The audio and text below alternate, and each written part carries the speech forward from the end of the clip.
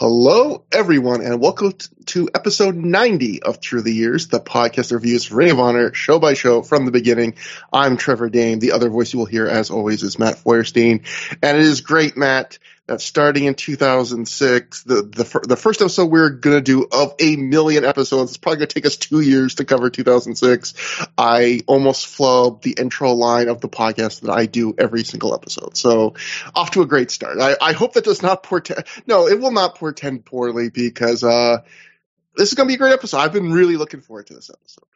Yeah, I know this is you've been like rubbing your hands together, licking your chops. I've been watching you on the secret camera that I have installed in your apartment. Love those watching winks were just for you. Yeah. And that other thing I was doing also was just for you. Love watching you do that.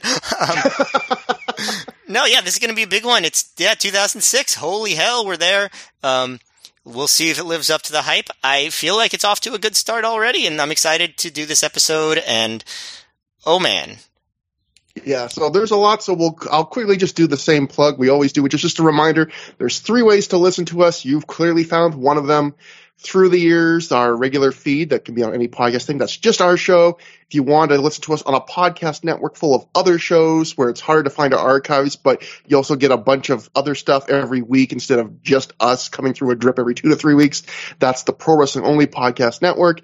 And we are on YouTube where a couple nice people give us very nice comments, and a very small fraction of our total listeners listen to it, but those that do from the monthly things listen to it a lot. So, yeah, that's that. Matt, there's a lot to talk about on this show, but before that, there's actually a bunch of news that happened between the 2 shows, and that doesn't always happen, but there's some interesting and varied things this time. First thing, just a little bit of house cleaning from the last episode, our 2005 year end. There was a little bit of PW Torch stuff I didn't mention, and I mostly edited out the Torch stuff because I just tried to keep in the interesting stuff. But I thought this was a funny. No, it's just very plain. Guess what? Samoa Joe did well. But I thought there was a couple cute little things I picked up following the issues that came out in January 2006 of the Torch. The first was the Torch did a reader draft where they asked the readers, like, if you were going to draft a roster after the end of 2005 of wrestlers, who would you pick? And Samoa Joe finished first, far and away first. For those curious, AJ Styles second, Chris Benoit third, Shawn Michaels fourth, Kurt Angle 5. But this is sometimes we've noticed, like, Wade Keller gets adorably, like, super into things very quickly sometimes when he's into things, like almost to the point of hyperbole. And this is what he wrote about Samoa Joe. I thought this was going a little too far, and I'm a huge Samoa Joe fan. Wade wrote, Joe represents a no-nonsense style that is as remarkable, compelling, and original as Hulkamania, Austin 316, and the rise and incredible falls of Mick Foley during their breakthrough years. In an era where MMA is reaching unprecedented popularity in the U.S., Joe represents a realism and toughness that is like nothing wrestling fans have seen over the past 2 generations. I mean, that's a lot. I mean, I love Samoa Joe. We gave him our match of the year for 2005. We gave him our wrestler of the year for 2004.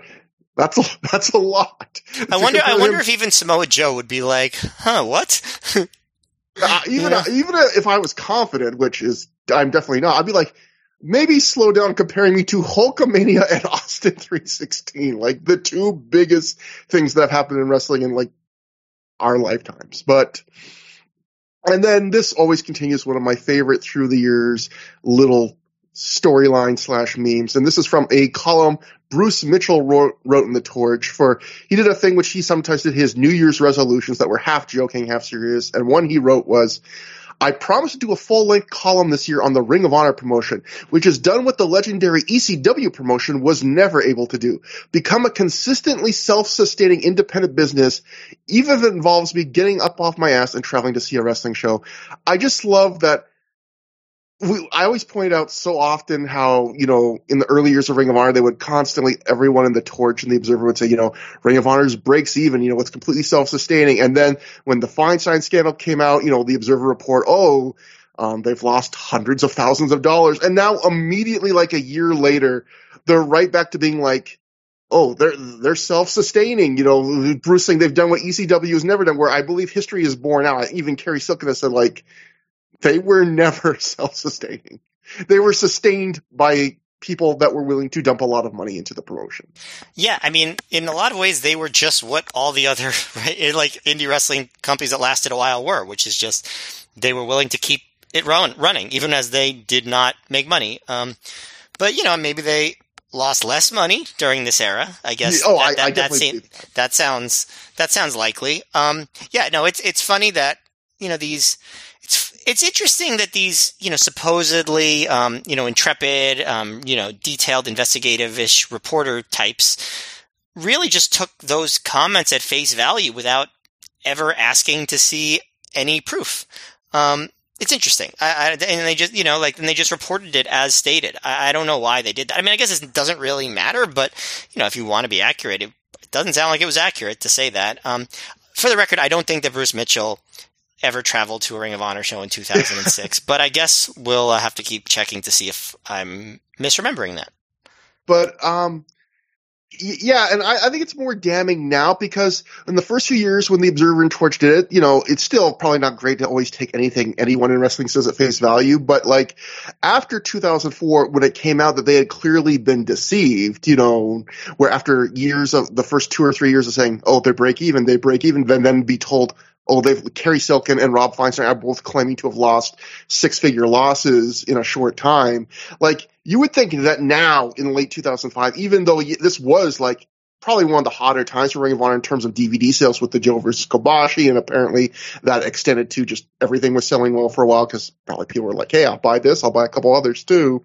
Like, at that point, once I've been fooled once, it's the old fool me once, shame on you, fool me twice, like, shame on me. I feel like you should have been a little more skeptical at this point, but yeah, I mean, and I've mentioned this before on the show. How many promotions, American wrestling promotions, in the post WWF expansion era, actually had profitable years? Other than WWE. I mean, I know WCW did for a few years. Has there been any others? I actually am not sure. It doesn't sound like AEW is currently profitable yet, or hopefully it will be at some point. But yeah, have there been any that you can think of off the top of your head? I'm not sure, but especially in the world of independent wrestling, I think like people sometimes don't realize just how most independent wrestling promotions are just labors of love, where they are money sinks for people that are making money elsewhere, or they're kind of living hand to mouth. Like, people go, oh, successful indies. Like, even successful quote unquote indies are just successful usually in the sense that and from what I understand, that like they're losing less, like they're losing small enough amounts that like they can write it off. Right. I don't know. Like, obviously PWG has a very different business stop model than ROH did, in that like it runs, like currently at least, that it runs way fewer shows, and it's kind of boutiquey. They don't really take advantage of the latest technology because they don't stream it all. I don't know. For all I know, maybe they somehow make money at what they're doing. I don't know, but like there's nothing that's known to be like the profitable indie or non-indie, by the way. I'm not just talking about indie wrestling. Like, I'm talking about any American professional wrestling company besides WWE. I'm honestly, like, I might just be ignorant. Like, I'll happily admit that. Like, I'm genuinely curious if there are if there are wrestling promotions in America that have had profitable years since, like, besides WWE, since, like, I don't know, the late 80s. Obviously, WCW not included for those couple of years. Yeah, I think Dave Meltzer, he said this years ago, so who knows now, they're running obviously on a much lower budget, but like, I think Dave Meltzer once said Impact as TNA made like a profit 1 year in their history, and it was due to that video game they had that came out that 1 year, and that was probably near the height of their popularity. Gotcha. And so in a way, they're kind of a reverse AEW, because everyone's like, oh, AEW would probably be making a little bit of profit now, except they've sunk a lot of money apparently into this video game that's now being revealed as having like this troubled over budget history, where TNA is the opposite, where it's like the video game was like the one thing that kind of gave them a in the black year apparently. That's interesting. Yeah, I mean, the wrestling now, it's so different in that the revenue comes from like different places than it ever would have in like the, in the classic, territory days or whatever. Even WWE, right? They make their money not from live events and pay-per-views, but they make it from their prepaid sold TV deals and Saudi Arabia deal and all that stuff. Yeah. Next, Matt, a little bit, I normally do not do FIP news, but it does get referenced a lot on this show, and it was, in some ways, this might be one of the biggest FIP shows ever, enough that it actually got a mention in, like, a bit of a write-up in The Observer, so I thought I'd mention it, and then ask you a question after. Ring of Honor's sister promotion, this is Dave Meltzer obviously writing, FIP drew its biggest crowd to date on January 7th in Crystal River, Florida, with a sellout of 450 fans. Gabe Sapolsky also books FIP and tries out a lot of new talent that eventually comes to Ring of Honor. Main event was Roderick Strong pinning Jack Evans in what was apparently a hell of a match. It was said to be the best match of Evans' career, and while Strong has been in great matches before, he was usually in there with an experienced top guy, and this was his best match where he was the one leading it. The FIP crowds, which are small town fans as opposed to major market fans, are very different from Ring of Honor in that Ring of Honor they react to the match, and at FIP they react to face versus heel. This match, the crowd was quiet at the beginning, but after a handspring elbow by Evans that Strong caught in a torture rack and then dropped Evans into double knees, there was a gasp, and then they reacted big to the moves. And so, yeah, apparently, like, I was going to ask Matt, like, I've seen bits and pieces of FIP, but it was one of those things where my interest wasn't always that high, and it was also one of those things where, quite honestly, I just didn't have the money or time at that stage of my life to, like, I was barely able to handle, like, keeping up with Ring of Honor. But, like, I remember the one DVD I was really tempted, I never got, was they literally ended up just calling the show, I believe, like, Strong versus Evans. They gave it, like, the Joe versus Kobashi, Joe versus Punk treatment, and they really hyped it. But I don't think I've ever seen this match. So you're curious if I've seen the match? Yeah, have you seen the match? I was just going to ask, yeah. Yeah, I feel like I did. I honestly, and I feel bad saying it, I don't have a super strong memory of it, but there were a couple of FIP shows that I bought, and I think that was one of them. And, you know, I remember thinking it was good. The atmosphere could be tough for me because it wasn't like an ROH atmosphere, you know, it was like, you know, they could be quiet some of the time, then not, you know, not really get the style they were going for. But yeah, no, it does seem like it was a breakthrough for Jack Evans in terms of singles matches. And Jack Evans, I think a lot of his best singles matches, even in ROH, were against Roderick Strong. Definitely, a couple of years later during the whole, you know, No Remorse core era, they had some really good matches together. I remember that. I guess it was 1 year after this, now that I think about it, because we're already in 2006. But yeah, it's interesting to listen to the write-up about FIP because it's so clear, like, he's just saying what Gabe told him, right? Like, like who else was going to give him that info? Like, this was the best singles match of Jack Evans' career, and the fans react to babyface versus heel. Like that's literally, I'm sure that's just Gabe telling him that, right? Like, there's no one else. As far as FIP, it's interesting because obviously I did buy a couple of FIP DVDs because ROH was hyping it so much. And I'm the sort of person that, like, when I get really into something, I'll drink the Kool-Aid a little bit. Like, when I was a kid and was super into WWF, I bought the WBF pay-per-view in 1992. Oh my God. Well, my dad let me actually buy that. It was weird to watch because I'm not into bodybuilding, but I did watch it and I think I probably liked it. Wow. But no, I'm not trying to compare FIP to WBF. It was wrestling and it was good, but I'm just saying, like, you know, like, that's the sort of thing. If I'm into what you're doing and you sell me something hard enough, I'll probably give it a shot. And what I saw of FIP, I didn't dislike it. It was just, like you said, like, there's just only so much money and so much time that you have. Yeah. And there was better stuff to buy. But I appreciated how much Gabe was putting his energy into it at this point and was really trying to make it happen. I don't know if it ever really quite happened the way he wanted it to. I just gotta say, either you have way better or way worse parents than mine, depending on how you want to look at it, because I had to, like, beg my parents to buy me the occasional WrestleMania. Your parents bought you the WBF paper. Yeah, no, my dad, he definitely indulged my wrestling habit. I mean, I didn't buy a ton of stuff as a kid, but the wrestling pay-per-views, yes, that was one that it was, I would say generous, but probably not very thoughtful in terms of, like, what it would end up doing to me as a person to buy all these wrestling pay-per-views. The fact that, like, I'm 38 and doing this. Thank you, Mr. Forrestine. Matt's loss is my gain, so thank you for ruining him. by indulging his horrible habit. But continuing to indulge that habit, the Observer TNA section, this is a long bit, and I kind of want to include it it's tangentially related to Ring of Honor, although by the end you'll see where the real connection is. But I thought this was just a kind of a fascinating moment in Samoa Joe's career, and it kind of also shed some light on probably like the economics of the pay scale of wrestling at this time, especially when you consider that a lot of wrestlers would end up choosing TNA over Ring of Honor. So this time in kind of the wrestling timeline that we're in now in the podcast, early 2006, this is when Sting signed to TNA, which was a big deal at the time. It was a big money deal. Apparently, Spike, I think, actually helped them pay for Sting, although I don't think people knew at that time. But a lot of wrestlers in TNA were not making much money at this point, and many of them were unhappy that all of a sudden this company that was crying poor found a lot of money for Sting, and Samoa Joe was chief among them. So we will go to the Observer. Dave writes, there was another aspect to the Sting sign that nobody thought of, and this was the effect on morale. You've got a bunch of guys working their asses off in the ring, making $300 to $750 per TV show they appear on. The top guys, which mean the former WWE guys and name guys from the past, along with America's Most Wanted, AJ Styles, and maybe Christopher Daniels or one or two others, are the only ones who make $1,000 or more a show. All accepted their pay with the idea that the company doesn't have much money.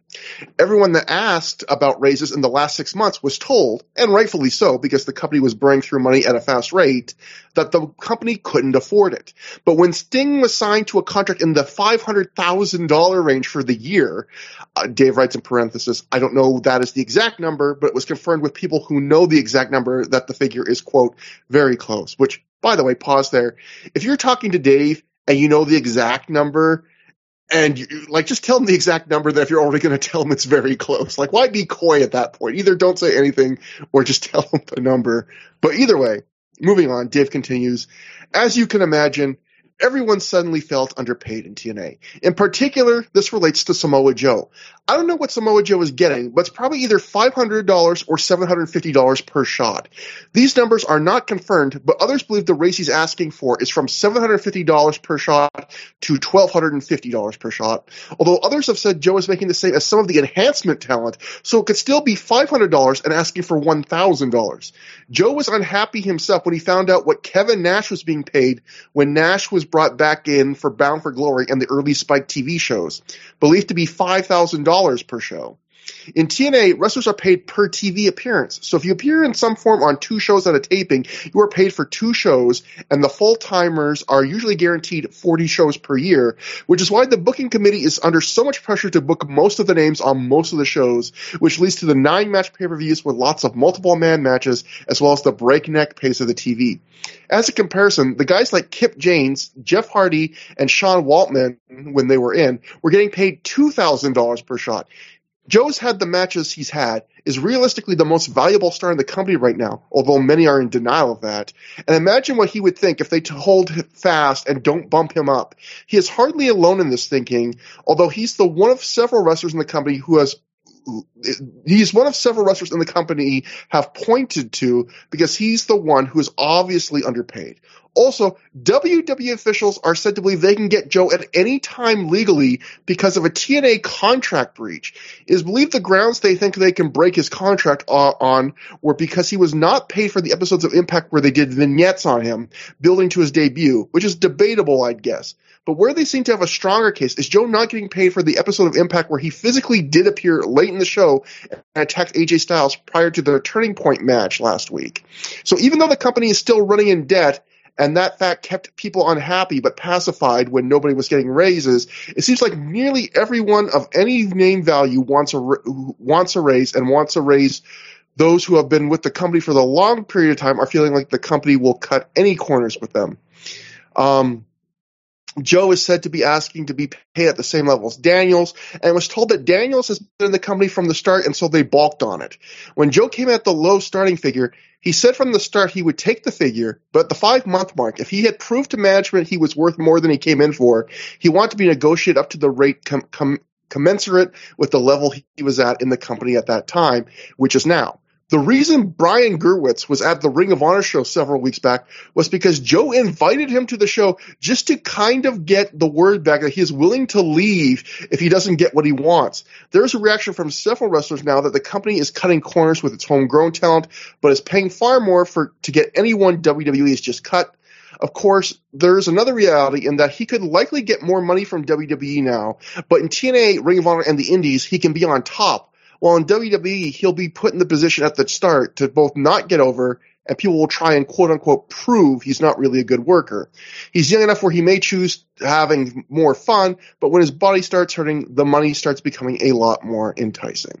So, yeah, that's a lot, but I think it's interesting because I do think we talked about a few episodes ago, which is a brief mention, that Brian Gerwitz was at a show.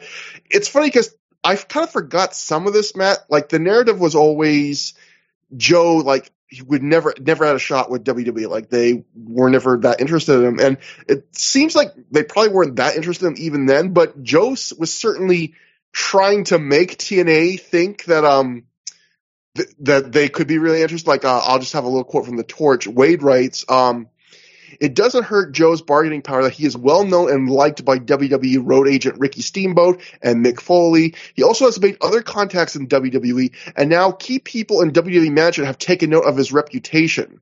So, Wade also wrote, and WWE would be glad to steal Joe, both for the message it would send to fans and the blow it'd be to TNA. So, again, I have no idea if WWE, like, do you think WWE was really interested? Because let's face it, they could have really had Joe probably if they wanted him. Or is just Joe, who we know, he did Torch Talks with Wade, like, is just Joe putting out the word every way he can, like, TNA, you better start taking me seriously because I could walk, even if maybe he didn't have the leverage. He was quite presenting.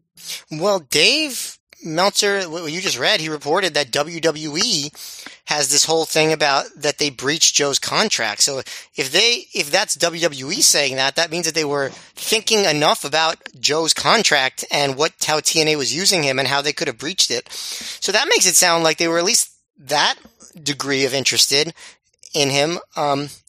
I think it is true that he probably would have been screwed over if he had gone. In some ways. And it is also true that, as he got beaten up, the money probably did seem more enticing. So I guess that all kind of panned out. But yeah, it's interesting to think about. It's also interesting to hear that story and kind of, think of the parallels to what we've heard recently, in 2022 about AEW with, MJF. I don't know if you thought about that comparison when you read that. I didn't think about that comparison now, but I was even thinking about just Sasha Banks and stuff like, there's a lot of, maybe, not as dramatic as that, but, there are different power plays that happen, I imagine, behind the scenes all the time, including ones for everyone we hear. There's probably a lot we don't hear about. This one was playing out in the public a bit more, probably because it behooved one side to kind of get the public opinion for them. But, I sometimes I think people act like wrestlers being unhappy with their station or their pay is more rare than it probably really is. Yeah, I mean, that's any industry where you have talent that is very confident and, wrestling does have a tendency to value the old stars. I think TNA, as much as any company, right? Did that, especially in the 2000s and, early 2010s.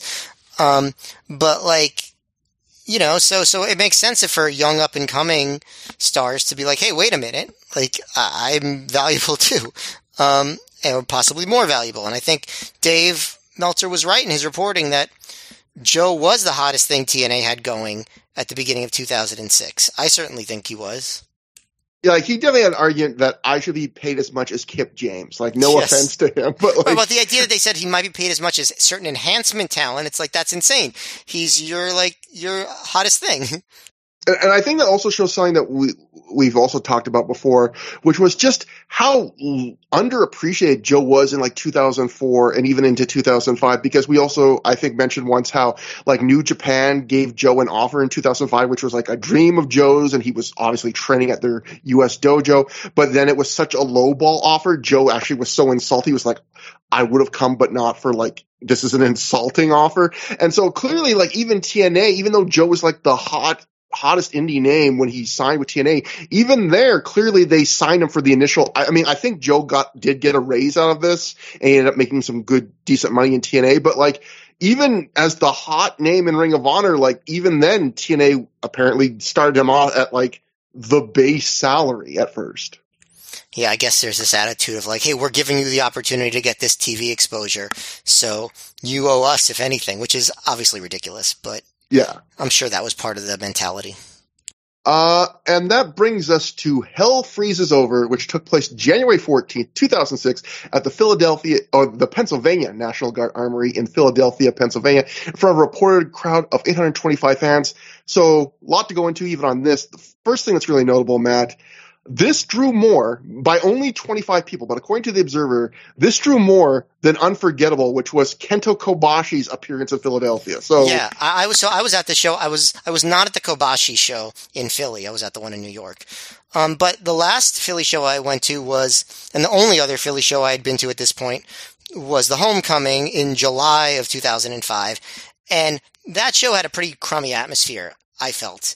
And this was night and day. Like I went there, it's like, oh, this place is pretty full, pretty big crowd comparatively. They're much more enthusiastic and excited. It's like I was very down on Philly as like an ROH venue at that point, but I feel like this was just like a whole nother level.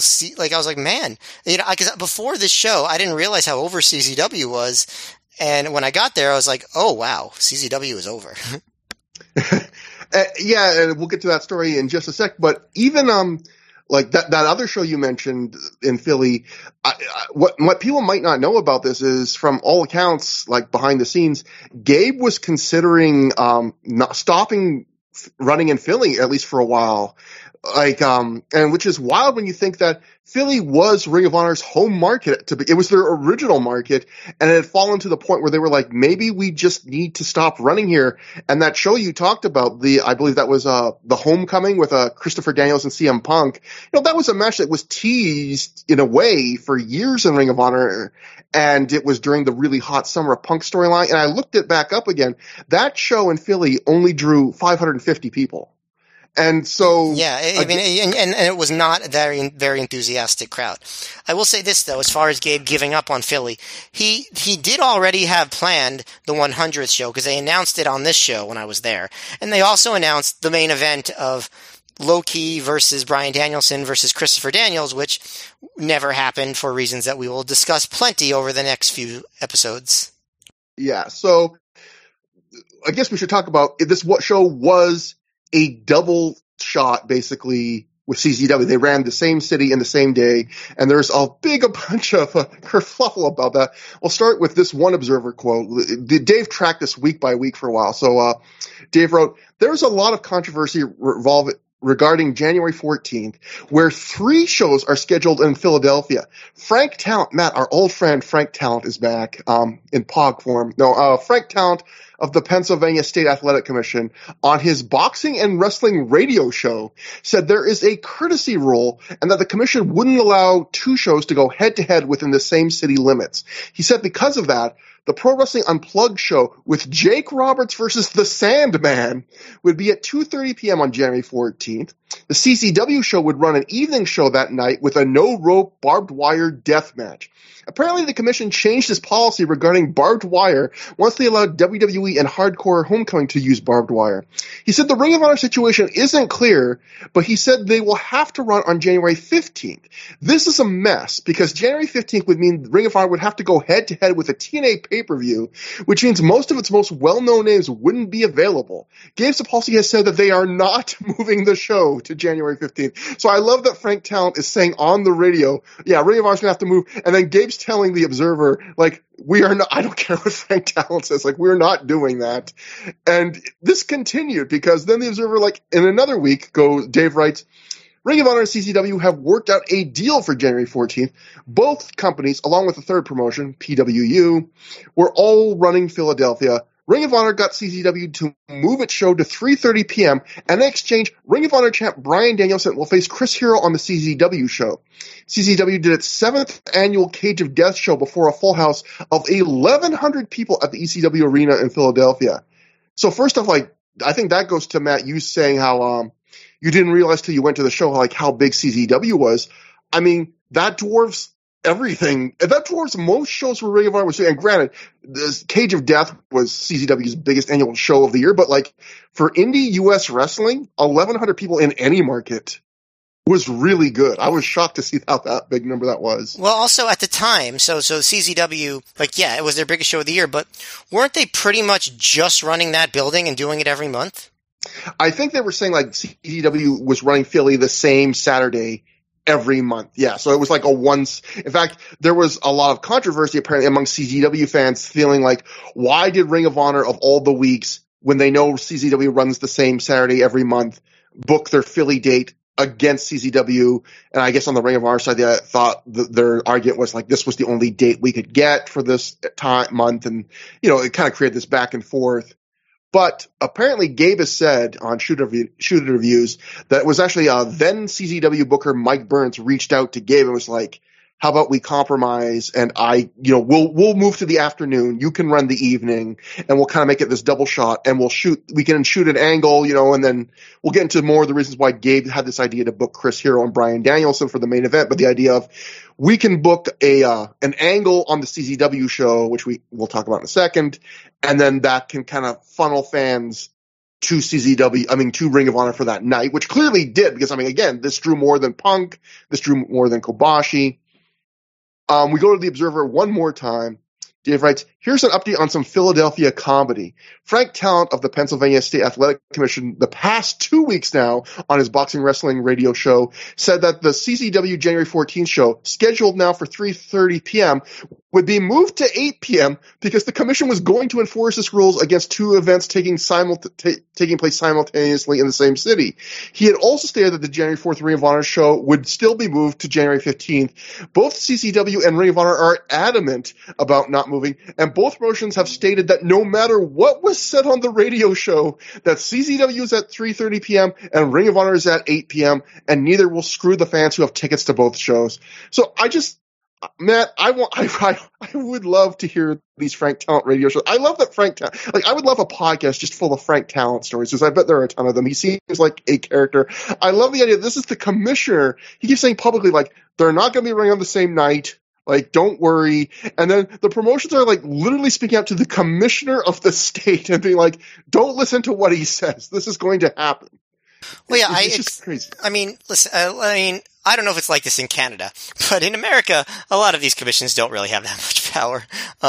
Like these government officials, so I kind of understand why they were just like, what are you talking about? Of course we're going to run. How are they going to stop them, Yeah. And then finally, we get kind of the follow-up that happened after this that kind of sums up how each of the shows did. Dave wrote, the January 14th Wars in Philadelphia saw all sides very happy with the results.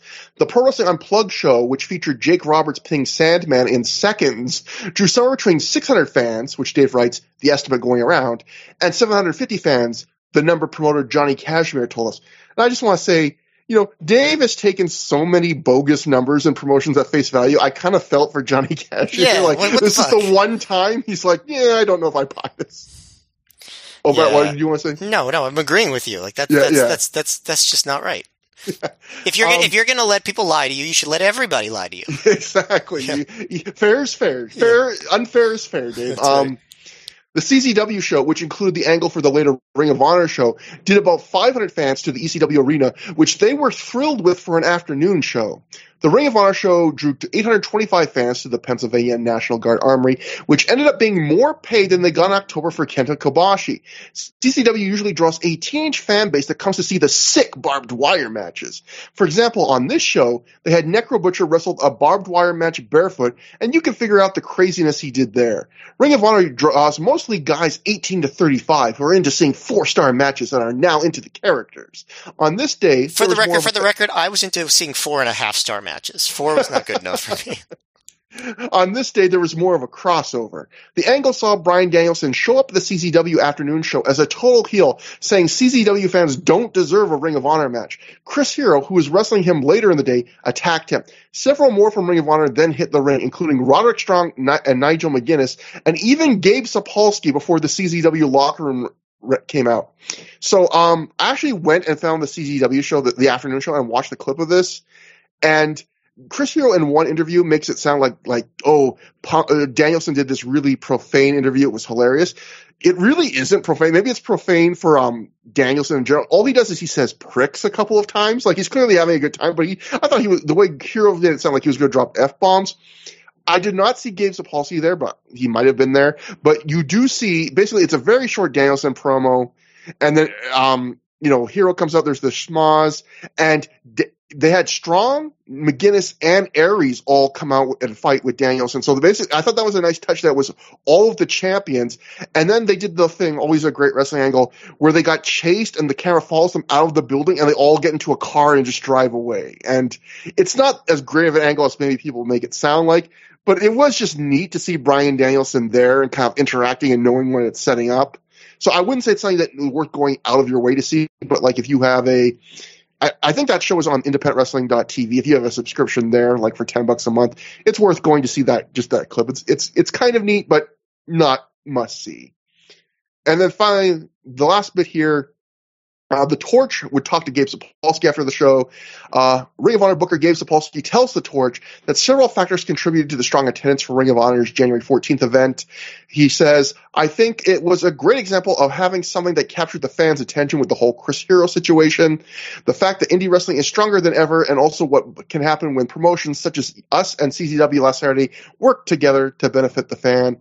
It is interesting that it feels like CZW, Matt, like, kind of got shafted when they had just done 1,100 fans for Tournament of Death at ECW Arena, and they're drawing 500 because they're the ones that had to move to the afternoon. But I feel like there's going to be a few examples over the next, year of us reviewing shows that we might be able to say that about the situation. Yeah. About CZW maybe getting the short end of the stick in terms of benefiting from this whole thing. Absolutely. A lot of that to their own fault, too, but again, we'll get into that. And then, Matt, I know there's been a lot of news, but finally we have another section that actually also pertains to the show, because there was two people that were booked for the show that did not work this show. So my last bit of news before we actually get to cover the show, and then we have a huge Chris Hero section, but we will save that for before his match. Go to the Observer again.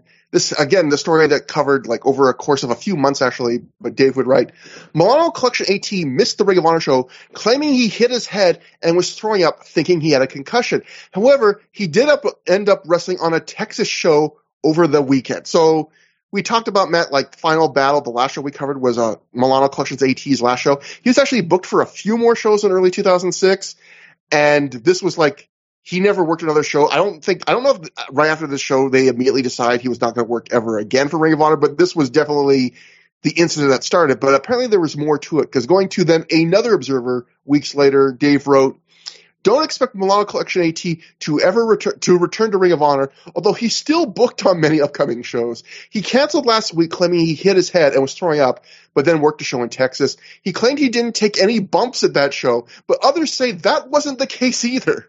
There have been problems with money and doing jobs, and I wouldn't be surprised to see him work Rob Feinstein shows with a push. He's a talented guy who could be a standout on a roster without so much depth. So then I started wondering, like, well, this seems crazy. So then, luckily, again, I think this was months or like a month or two later, Dave had one final follow-up that seems to shed a little bit more light on this.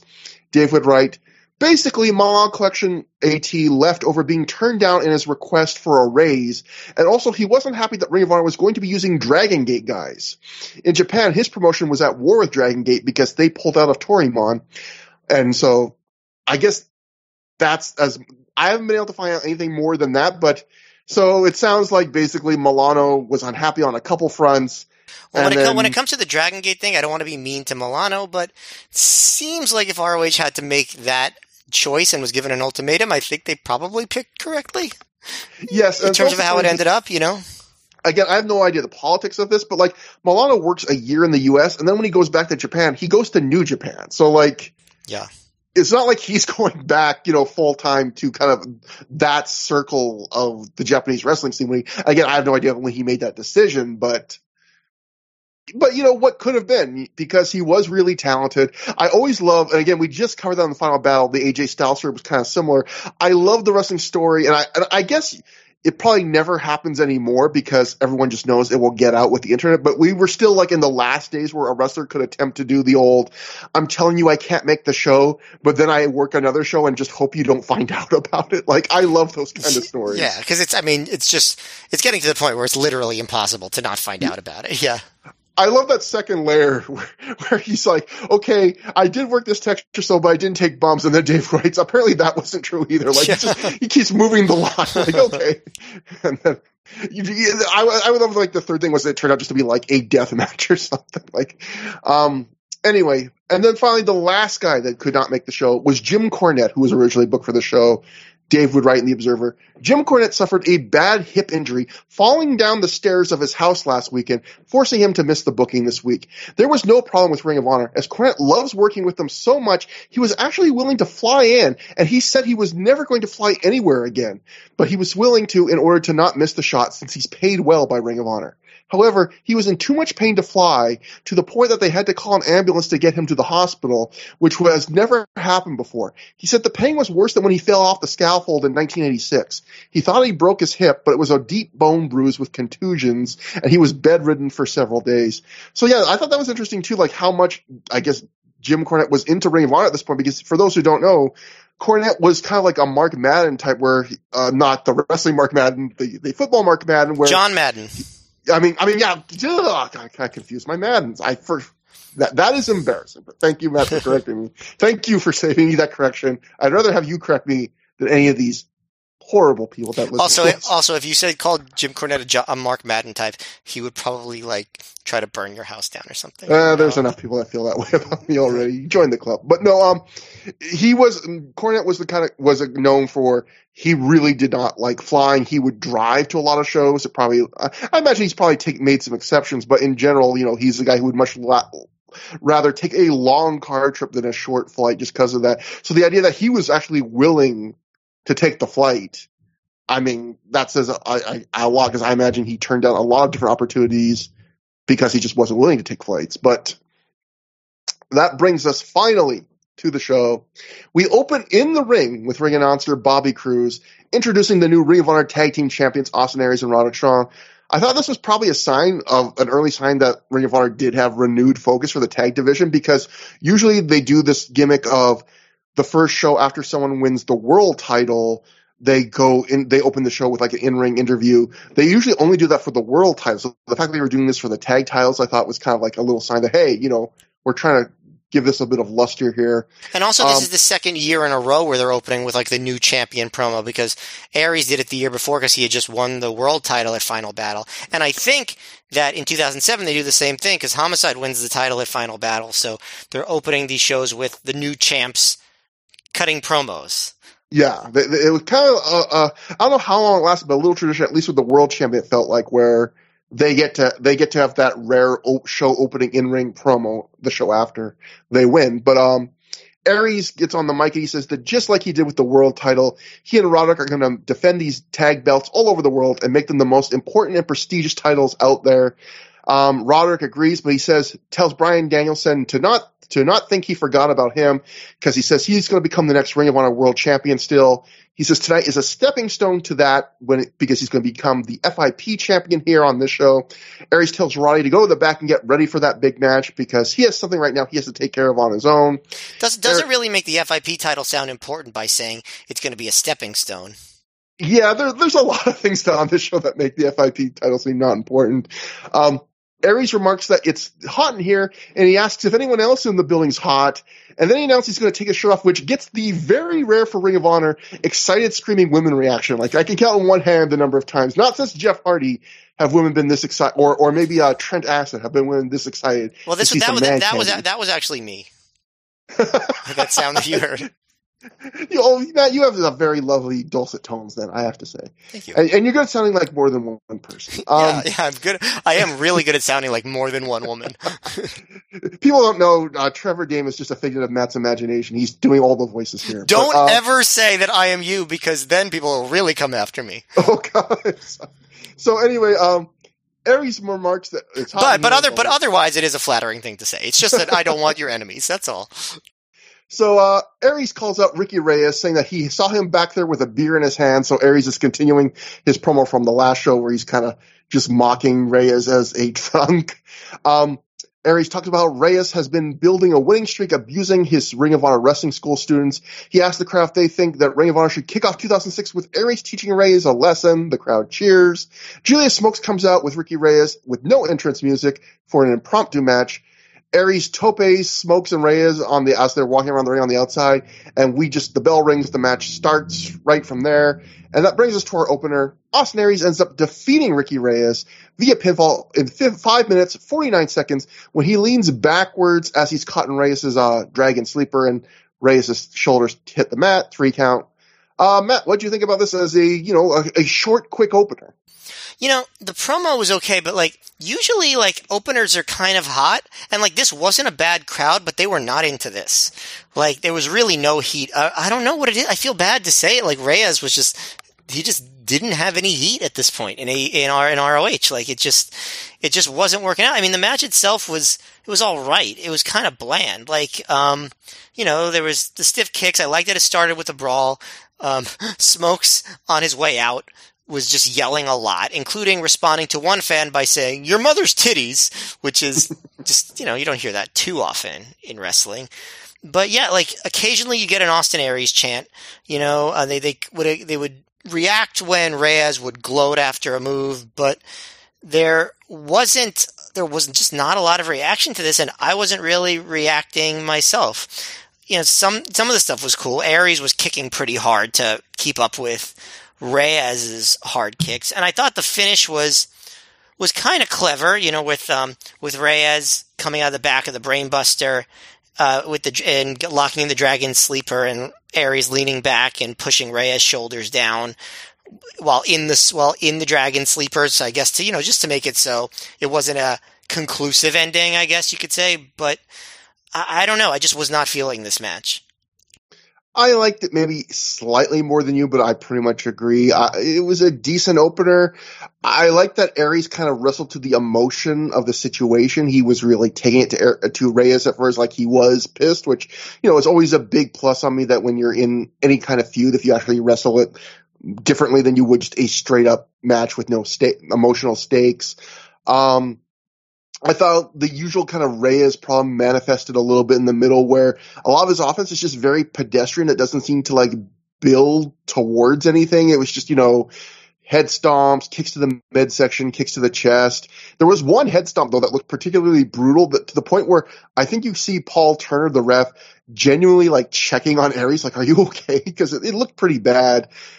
As for the ending, I didn't like the ending because I like the endings of a guy gets in a choke and he reverses into the pin. I do like those endings, but what I like them is when it's some crazy thing that the other guy isn't expecting, the classic Bret Hart, Roddy Piper one, which Aries actually used against Joe in their second match of Ring of Honor, where you're in the choke, you kind of walk up the turnbuckle and kick off of it and flip over and get the pin. But I thought I kind of hate this variation of it, where Reyes has Aries in the Dragon Sleeper, where he, wraps his legs around Aries' midsection and then, falls on his back, which is what Reyes does all the time. It's his finisher at this point.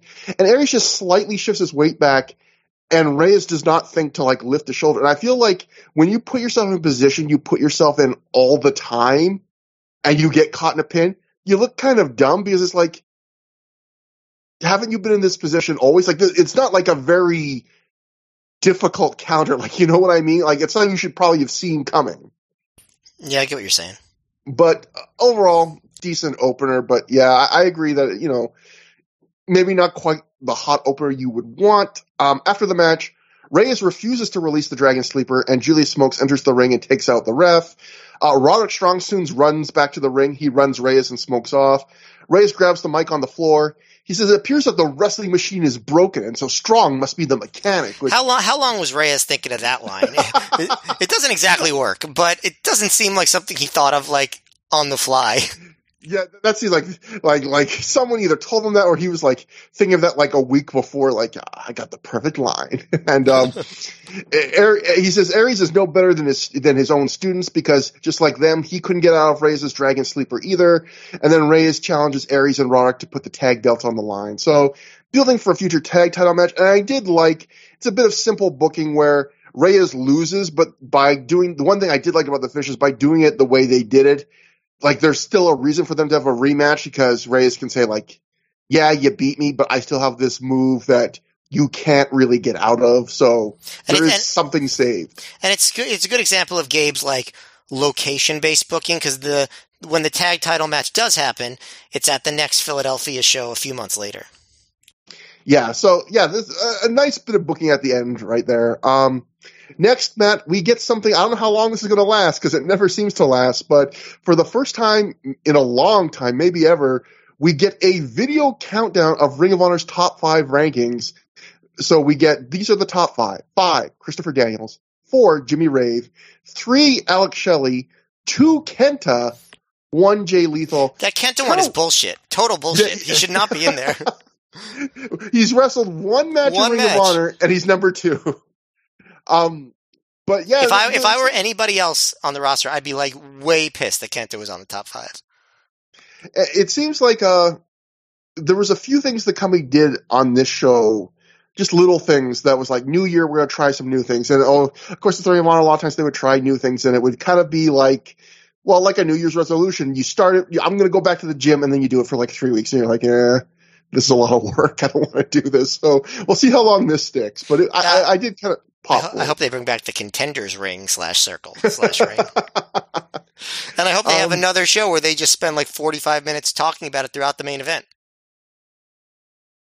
We then go backstage for a Colt Cabana promo. I can't wait to describe this because I want to know if you thought something was as bizarre as I did. So this is another serious Colt Cabana promo. See if you can catch the line that doesn't seem to fit with the serious tone of his promo. So Colt asks us, like, what do we, the fans, want? What does the interviewer want? Do we want him to tell us a bunch of words about how it feels to swallow Drano, how it feels to not be able to sleep? Colt says he usually sleeps a good 12 hours a night, but now he can only sleep 2 to 3. And when he does sleep, he has nightmares about homicide. Colt says he can't describe it. He doesn't have any words. What he does have is actions, and those actions speak louder than words. Matt, like, I really, like, did Colt, like, just want to slip in some humor there? Because he does this whole promo in, like, a very serious thing. And remember, this is the first promo he does after a very serious, severe angle where he is made to swallow Drano, all this stuff. And he slips in there, I normally sleep 12 hours a night. Well, the only two possibilities are that he did want to slip in some humor, or that he really sleeps 12 hours a night. Which, I know somebody who does that.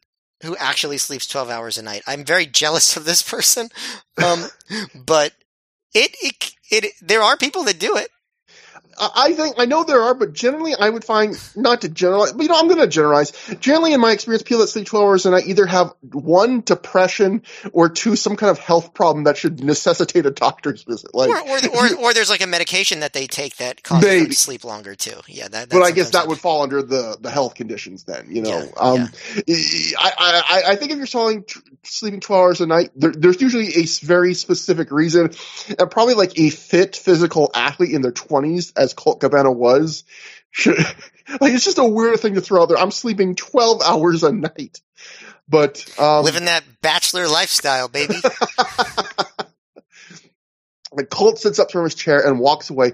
And another new move for Ring of Honor, they do no cuts, and Adam Pearce just immediately walks into front and takes his place and starts a promo of his own, like no stop start, just like, hey, my turn. And Pearce says he came to Ring of Honor with a purpose, and he thought that he brought that purpose to Commissioner Jim Cornette. He then tried to do the same thing with Cornette when he was out there with Bill Watts on a recent show. He gets mad at Cornette for booking him in like these random scramble matches in a 6-man mayhem match tonight. Pearce tells Cornette the message will come to him, and it starts tonight. So this is one of those things where obviously Pearce was going to do stuff with Cornette on this show, and he sort of just had to carry the whole thing himself with a couple of promos. And I guess, he does a decent job of it. Yeah.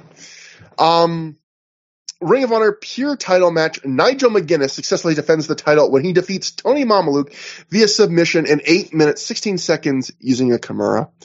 This match, Matt, I thought was bizarre. I guess you could call it a squash because Nigel controls most of it, but Mamaluke does get some offense in, particularly at the end. And 8 minutes is pretty long for a squash. So really how to describe this match is like Ring of Honor is a federation where usually you rarely saw a non-competitive match. And when you did, it was usually something like a student getting squashed in a minute or two, like just completely crushed. This is a title match where the challenger is someone that was a Ring of Honor champion as of the previous show. He had just lost his tag belt, and he's treated here like he's almost nothing. Like, Nigel very quickly makes Mamaluke use all three of his rope breaks. He doesn't need to cheat at all to do it. Mamaluke even gets a close fist warning. Nigel doesn't do any of his comedy. He's not really hamming it up here either. And squashes can be fun, but this really wasn't. Like, you do see some of Nigel's signature stuff, like the rebound lariat, but the pace of the match is slow. The crowd is really dead. And most of all, there's just zero sense that even when Mamaluke gets on offense, that he's any threat to Nigel at all. It's bizarre to see a Ring of Honor match at this level, which is this uncompetitive. There's 2 points of this match where kind of Nigel has Mamaluke down, and he's just kicking and slapping at Mamaluke's almost like just taunting him to like fire up for a big comeback. And one of those 2 times, Mamaluke just does an armbar out of nowhere. And the second time, Mamaluke gets up and he just throws Nigel to the floor, which just slows the match down more. Like, they're building to these comebacks that never really come. It does pick up a little bit at the end. Mamaluke gets a little more offense. He does a big frog splash. But even there, the finish is really strange because the finish is just, Mamaluke, who's already used all three of his rope breaks and gotten a close fist warning, he just starts doing some ground and pound to Nigel, throwing punches, which, should get him disqualified at this point. And Nigel instead just turns it into a Kimura and, a not move he was using regularly for a finisher, and Mamaluke taps out immediately. And Matt, like I say frequently, Ring of Honor by this point had a very high floor for matches. Like, there's hardly ever, I can't remember the last time on the show we've given a match like less than an average rating. I'm giving this match this was below average. This is the first match in a long time I can remember. I thought this was just confusing and not entertaining and just bizarre to me, this match. I also wrote that it was a weird match, and same thing. Like, it wasn't a squash, but Tony was not made to look at Nigel's league. There was even a spot where, like, Nigel was taunting Tony, being like, "Hit me!" And then Tony would hit him in the stomach, and Nigel just completely no-sold it. So Mamaluke just had to kind of throw him out to the floor. But I did like it more than you did. I don't think it was below average at all. I don't think it was good either, but I think it was... I think it was interesting, like, in its weird way. I enjoyed it more than the first match. I'll say that. Like, I don't think this was the worst match on the show so far, just because it was odd and different. And I did think that when it picked up at the end, the crowd kind of got into some of the bigger spots, and there were some entertaining sequences. There was a spot where Nigel, he powered out of like a triangle arm submission, but Tony held on and, did it over the ropes, and that counted as Nigel's first rope break. I like that. I like the big frog splash near the end. So, and I didn't really mind the finish, honestly. Like, just the suddenness of the Kimura. So I did not think it was as bad as you thought it was, but it was definitely weird, and I don't understand what the point of it was. I think this is an example of, and this is a quality I generally like about Gabe in Ring of Honor at this point, which is when he gives up on a guy, there's no half measures. Like, when he's done, he's done. And clearly, like, the show after they lost the tag titles, like, he'll be booked on a few more shows, but he is really done with Tony Mamaluke. Like, which is interesting then that he gives him a pure title shot, but also the explanation was that Nigel doesn't care about the top 10. He's going to give pure title shots to whoever he wants, which is a weird way to go about it, because then why would you give pure title shots to anyone good? But, oh well. Yeah, I mean, I guess that's just they had to mention that so I guess they didn't want to be constrained by having to have like the top 5 rankings work for 2 different divisions. But yeah, so they have to do that little bit of housekeeping with Prazak being like, well, he's just going to ignore those rankings and look for the top pure wrestlers in the world. But that brings us to our third match on the show. The Embassy of Alex Shelley and Jimmy Rave, scored to the ring by Prince Nana, defeat Azrael and Claudio Castagnoli with Colt Cabana in their corner in 14 minutes, 17 seconds when Rave made Azrael submit to a butterfly submission hold. It was basically he was going to do Greetings from Ghana, aka the pedigree, and when Azrael blocked it, he just sweeps out his legs while holding the double underhooks and basically does what I would describe as like a poor man's cattle mutilation where he doesn't flip over, gets the submission. This was originally supposed to have Colt Cabana in it. I don't know if this was just an angle or also an injury. On commentary, Prazak explains that Colt was originally supposed to be in Azrael's place, but nagging back injuries and not being mentally in the game since Homicide's Drano attack have put him on the shelf. I have this very specific memory. They don't show it on the DVD, but of Cabana doing a promo before this match, and like he was talking about being injured, and then somebody yelled out, "Is it the hip?" And Cabana's like, "It's not the hip." That's a very odd specific memory. I don't remember much about the promo, but I remember that part.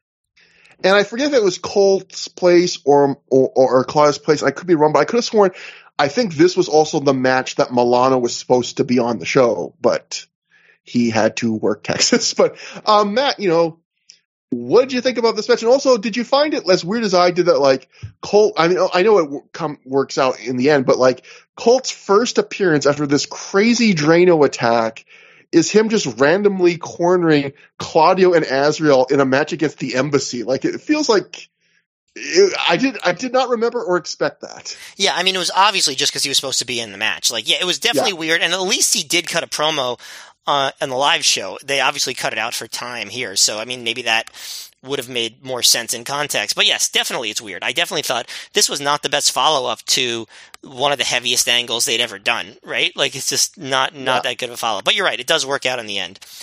As far as the match, I enjoyed it. I thought it was a good match. I liked this was, Rave and Shelley as a team a lot. They were getting better as a team, and I think this was a good example. They did a lot of cool double teams that I enjoyed. I thought Azrael was as good as he's been in a while. Obviously, he was, not the best person in the match, but I thought that he held his own to a point. There were some issues, but overall, I thought he was solid, and Claudio was really good too. But I thought this was definitely the Embassy show, and Shelley in particular, I thought was really great on this show.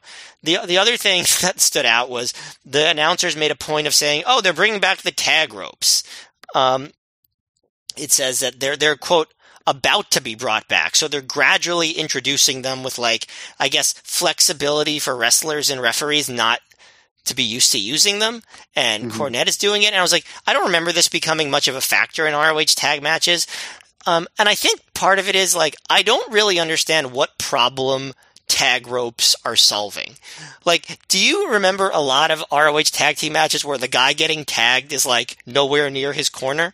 Like, is that a problem?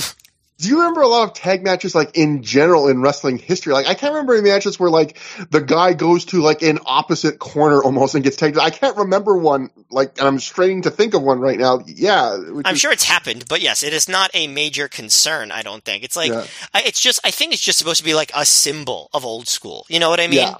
Like, I think that's more what it is than anything practical.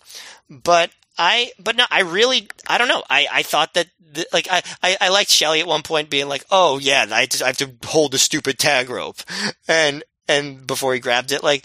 But I thought Shelley seemed like he was having a lot of fun, being a heel. I thought that Rave did a really good job. Claudio and Azrael even did some decent double team stuff, nothing super memorable, and I liked some of the hot moves down the stretch. Rave, like, they worked on Azrael for a while. So they worked on Claudio for a while, and Rave does, like, a backflip, and Azrael breaks it up and does his kick combo, and he does that thing where we saw in the Four Corners match, at Final Battle where he drags Claudio to the corner and tags himself in, and he, hits a big running boot to Rave, fireman's carry, and Shelley saves Rave. And Rave goes from the greetings from Ghana. Azrael blocks that, but Rave gets this butterfly submission, and Shelley holds back Claudio, and Azrael taps out. I don't know. I thought this match was fun. I thought it was interesting what a non-factor Colt was since he was there the whole time, but I thought this was a fun, good match. I agree. I like this match quite a fair bit. I thought this was just an outright good match. I've complained on some of the recent shows about like 2005 about how there was a lot of undercard matches that I felt like were kind of worked like main event matches that were really toned down. I felt like this was a match that is like the exact opposite, where it's worked exactly like a really good version of what it is, which is a undercard tag match. Like, it doesn't feel like they're going for broke trying to do like everything in the world. It's a little bit more lighthearted. Like, there's some early comedy from, like Rave and Shelley where they always bring out shtick in each other. And I really like that, like some goofy heel vibes, but like, there is quite a bit of action. It's worked at a good pace. They do the very standard traditional tag structure. Faces win early. Azrael gets to be the face of peril. The final minutes are back and forth. And I felt like this was just a good match that knew exactly what it was, which was like a third from the bottom tag match. It didn't really have huge stakes, but it was like a really good version of it. I also thought, like you said, everyone was good. Azrael did at one point, he goes for a top rope double stomp, I think to Alex Shelley, and he just completely misses it, and Shelley doesn't move at all, and Prazak tries to say, he's like, oh, Shelley moved, or it was either Prazak or Leonard on commentary, and clearly Shelley like did not move an inch, but they just, had to keep going. But I agree that for the most part, everyone looked good. I thought Jimmy Rave, like, as a heel, Jimmy Rave's been way more toned down. I felt like this was the least toned down Jimmy Rave has been in a long time. Like, it felt like he decided for whatever reason on this show, like everyone else is working at this good clip. What the hell? I'm going to try and keep up and like do a few more exciting things. Like, he even pulls out a top rope elbow, and it was not the greatest looking top rope elbow, but I can't remember the last time Jimmy Rave did like a top rope flying elbow, but he was just in there with everyone else. Like, shit, I'm going to do the high spots too again. And, I like that too. And I agree about the weirdness about the Colt Cabana stuff. I also thought it was funny. I don't know if this was supposed to be like a new approach, although Azrael's almost down in Ring of Honor at this point, but Prazak at one point calls Azrael the suicidal demon. And I just started thinking about, what if that was literal? Like, yeah. Oh my God. Like, are all demons like, maybe they should be unhappy because they're in hell, or are they like, just think about a sad demon. Yeah, I feel like, that's a very thin line between becoming an extremely problematic gimmick. Yeah. And I also, the tag ropes thing, like you described most of it perfectly, but I did think, like, to really hit it home, Lenny Leonard like brings up the tag ropes, and I felt so bad for him because it's one of those things where the second he's done talking about like the tag ropes, Alex Shelley makes a tag without using the tag ropes, or the ref just allows it, and that's when Prazak comes in, and bless his heart, like Prazak helps cover and be like, well, they're doing some lenience for these first two shows because it's brand new again, so the wrestlers and the refs aren't used to it. And then later in the match they do enforce it, like you say. That's where Shelley does the thing where he's like, come on, I gotta grab this stupid rope, just wait a second. But it was funny, like, it's one of I always feel bad for announcers when occasionally that happens where you say something like, oh, this can't happen or something, and literally like seconds after you say it, it happens. Like, I always feel so bad because I imagine that I'm surprised that doesn't happen way more often in wrestling, actually. But after the match, we then get clips of Roderick Strong versus Jack Evans from that FIP show we talked about earlier. Gabe voiceover tells us that it was the number one contendership for the FIP title. Strong won the match. Gabe says the match was so good they're going to name the entire show Strong versus Evans. Again, like I said, the Kobashi Joe Punk treatment. And then we cut to Gary Michael Capetta in the building in front of an FIP backdrop in the Philly building that's kind of off to the side of the Ring of Honor entrance, and he gets a little FIP branded name graphic on the screen. Gary tells the crowd that FIP is a Florida-based indie that runs twice a month and says it's Ring of Honor's sister promotion. So maybe Gary was talking to the Observer, because that's basically what Dave just said in the Observer. But different from it in that it's an anything goes promotion. There are no commissioners. There's no booker. There is a booker. I know for a fact there's a booker. There's no general managers. The wrestlers run the show. Gary introduces the man who has been FIP champion for the last 16 months. That's Homicide. Homicide comes out with the FIP title as some of his FIP highlights play on the screen. Gary asks about Homicide's recently injured shoulder, and Homicide says it doesn't matter. Ring the bell. They're going to have a fight tonight. Gary then he goes to the ring. Gary then asks Roderick Strong to come out. Roderick comes out to this little FIP interview set. Roderick says Homicide's shoulder injury is very unfortunate, but he's not going to show Homicide any mercy tonight. He calls himself the golden boy of FIP and says he put FIP on the map. He will be the new FIP champion tonight. He then asks Homicide if he really wants to fight with his shoulder injured like that. Homicide, we don't hear it because he's in the ring and it's off mic, but he must say fuck you because immediately Roderick just says, oh, fuck me? Fuck you. Like, so clearly Homicide had a clever retort for him. And so Roderick makes his way to the ring. When Dave Prazak in a suit comes out with Bryan Danielson, they make their way to the FIP interview set. Prazak's in full FIP heel manager character, because for those who don't know, in FIP, Prazak was a completely different thing. He was a manager. He was a heel. He talks about his stable in FIP, DP Associates. He calls them the most dominant faction in FIP. Bryan Danielson then flexes his bicep and says his goal is to scar up Strong's ugly face to make up for Strong scarring up his chest in their previous matches. Prazak says, since FIP, the wrestlers make the rules, how about this title match becomes a three-way? And by the way, I do not think Roderick Strong has an ugly face. I think he's handsome, personally. Yeah, I believe we ranked the ones famously the members of Generation Next on attractiveness, and I do believe Roderick Strong did not finish last, and that's a handsome bunch. But so anyway, Prazak says just make this an impromptu three-way. First fall wins it. We then get a picture-in-picture showing Roderick Strong and Danielson brawling on the outside the ring, while Colt Cabana attacks Homicide inside of it. Homicide's thugs, which as usual they will not mention by name, chase Colt away. I believe one of them was actually Monster Mac. Gabe is on commentary with Leonard at this point because, in storyline, Prazak can't be on commentary when he's at ringside. And Gabe says Homicide has gone to the back due to the attack, so we're going to have a new FIP champion tonight. So then we get the match. It's an FIP heavyweight title. Anything goes three-way.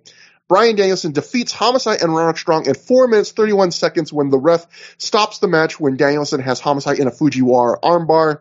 So this was more of an angle than a match. Clearly, if that opening spiel I just said didn't tip you off on that, it's trying to accomplish 18 things at once in booking-wise. First, it's basically an infomercial for FIP because, as I recapped, Gary basically tells the live crowd exactly what FIP is. They brought out the gimmick of the little interview set off the side, which I believe FIP did, and the idea that the wrestlers booked their own matches, which I appreciate that, Matt, that FIP was different, but I always thought that the wrestlers booked the show gimmick was kind of dumb because, in real life, if that was true, it would be way more chaotic. Shouldn't everybody come out and just say, it's now an 8-way world title match because I want a title shot too?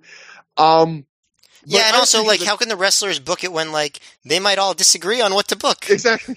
What's to stop Roderick Strong from saying, no, I don't want you to be in this match? Yeah, exactly. Then how do you decide? But I do appreciate they tried to make it different, and they tried to explain to the fans. And clearly, this was a point in Ring of Honor's history between this and the heavy push in the newsletters and on this show for, the Jack versus Roddy DVD. This was, again, another thing they started 2006 where a renewed push to try and get fans, I think, into buying some FIP DVDs.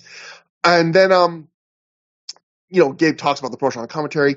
And then it's also to further the Cabana Homicide and Danielson Roderick Strong feuds. And it's also to get the FIP title off of an injured Homicide with minimal involvement for him. Because what happens in this match is basically Strong and Danielson brawl in the crowd, including at one point Danielson grabs a fan's jacket and just chokes Strong with it, which was pretty awesome.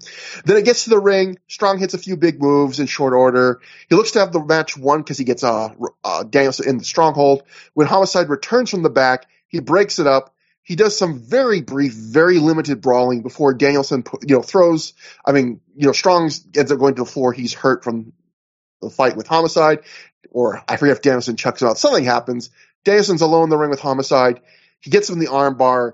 The ref immediately stops it, and the commentary kind of covers for Homicide, but they say on commentary that the ref had been told tonight to protect Homicide's injured arm. So basically saying that's why the ref calls for them basically immediately. So I guess that protects Homicide in the booking as well.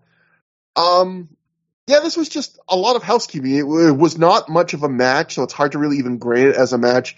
The one thing I will say is I do like that they tried to serve so many masters with this. It was a very intricate booking in some ways. I will say, it's weird for me to say I feel bad for FIP fans because by most accounts there weren't that many of them. But I do realize it was Homicide was injured, so there wasn't much you could do. But it is something. I wonder if you felt like what you felt like if you were like an FIP fan that was going to those shows locally twice a month, and this guy has a 16-month world title reign, and then the title changes hands on a show you probably can't go to, like way up the coast, like that. That's a little bit of a bummer, I would imagine. I think that's an extremely theoretical thing that you're describing. There's probably 5 fans that felt that way, Matt, and I feel bad. I'm skeptical if that's even the case. But I'm not trying to shit on FIP. It really did feel like it was a place for Gabe to experiment with stuff and, try out try a different style of booking. And I think that's pretty cool. But this, it was more of an angle than a match. I do feel like it was a little bit discombobulating, this whole straddling the line between ROH storylines and, sort of, FIP storylines and different characters, doing different things.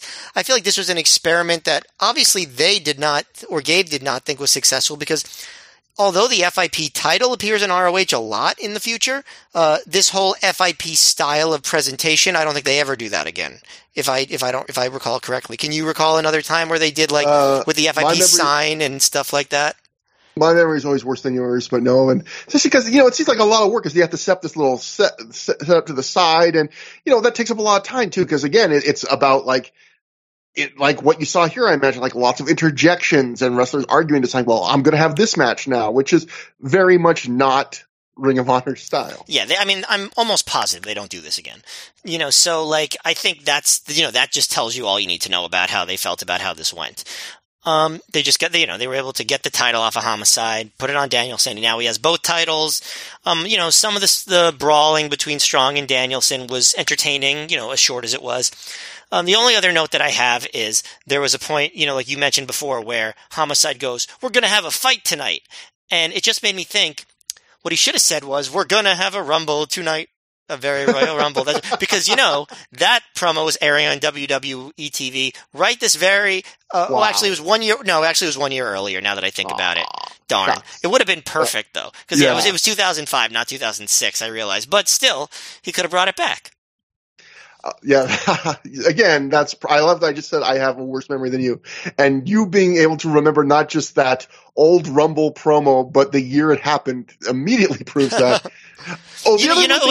I tried watching some of the old Royal Rumbles, and I'm pretty sure they cut out that song from the intro to the 2005 Royal Rumble, and I was very disappointed by that on WWE Network. I mean.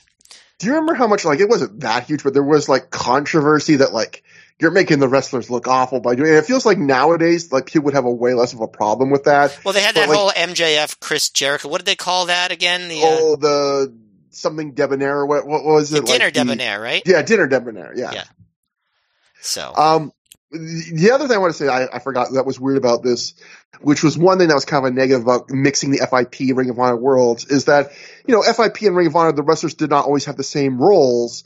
And Dave Prazak is kind of like this annoying heel manager in FIP, where in Ring of Honor, he's supposed to be just a straightforward kind of your friend face, tells it like it is, lead play-by-play guy. And so, even in this match, the announcing, which is, Gabe and Lenny, has to be I think they literally say something to the effect of Dave Prazak plays a different role in FIP, which is as close as you can sing on air, this is fake. And then Prazak handles it the best he can, when he comes back on commentary for the next match. He talks in character about, Danielson winning for 2 or 3 sentences, and then he's just back into regular Prazak mode. But, I can imagine that's kind of difficult, right? You're kind of having to play a character while also now having to call everything right down, in the line. In theory, if he's the same person in, the main event, he should be completely in the tank for Bryan Danielson because that's his client. Yes, but also, he'd be completely in the tank for Bryan Danielson during this main event because it's ROH versus Sydal. Yeah. But yes, I get your point. And then Dave had a little note in the Observer about this. He wrote, Danielson also won the FIP title in a quick 4-minute, 42-second match over champ Homicide and Roderick Strong. Obviously, this was done because they needed to get the belt off an injured Homicide who held the belt for well over a year. There was a long-term booking plan of making Danielson a double FIP Ring of Honor champ with the idea it would elevate the FIP belt, but had Homicide not been injured, it wouldn't have happened this soon. So I thought that was interesting. So I wonder if that means that they would have had, like, we do see multiple Homicide Danielson matches this year, including one obviously very famous one later in the year, but there's one in the middle of the year too. So I wonder if that would have initially have been for the FIP title. Maybe they would have set it up then. And knowing that Danielson ends up winning the pure title, in the middle of the year, if maybe since those would have been much closer together in time, maybe they were going to do like a little, he's the original Kenny Omega, he's the belt collector kind of thing, maybe. But although when he wins the pure title, he retires it literally immediately. Yeah. And that brings us to Christopher Daniels with Allison Danger in his corner, defeating Jay Lethal via pinfall in 14 minutes, 55 seconds after he reversed a roll-up into a cradle for the quick flash pin. We had recently seen these two wrestle, but technically I guess not, because Daniels was Curryman. This time he's straight up Christopher Daniels. What'd you think about this match, Matt? So the thing that stood out to me about this match, because there was some good work in it and stuff, it wasn't like a bad match, but I was really surprised how little Jay Lethal did to be a heel in this match. Like, Jay Lethal had been a heel in ROH before, in Special K. We've seen him be a heel, as he became more experienced and be really good at it. In this match, he didn't have a lot of heel momentum because he wasn't really trying to do anything. And, it was hard for me not to compare him to Jimmy Rave, who, when he turned heel, suddenly, obviously he had Nana to help him out, but, he really leaned into it. Lethal seemed to have less personality here than he normally did, as a babyface, which I thought it was just really strange to me. He was more robotic than I'm used to seeing him. And I like Jay Lethal as a wrestler a lot. The only real thing that he would occasionally be spread his arms out to be like, yeah, look at me.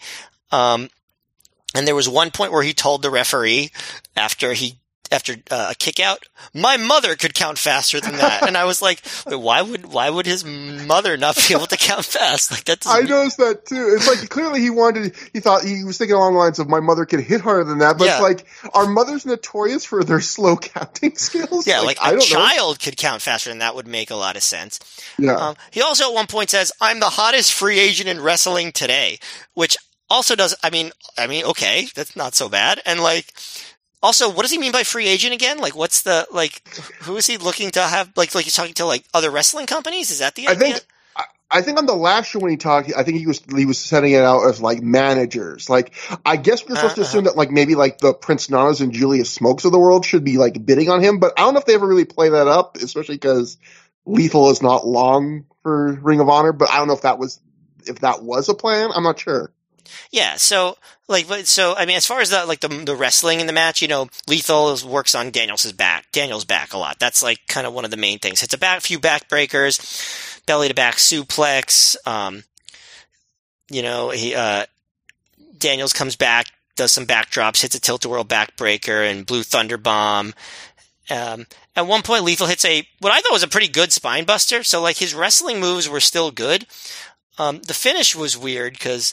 So Daniel tries to get his feet up for the diving headbutt, but Lethal lands on his feet, tries to grab Daniel's legs, and then there's this convoluted roll-up, and Daniel gets the win. So I thought the finish was weird, especially unless they really knew Lethal was leaving, because I guess that makes it make more sense, because Lethal did not have much momentum, and he was supposed to be, wasn't he number one in the top 5? Yeah. So it was just a really weird presentation, and I actually, I don't usually blame the wrestler, but I thought Lethal seemed to drop the ball here on his heel turn.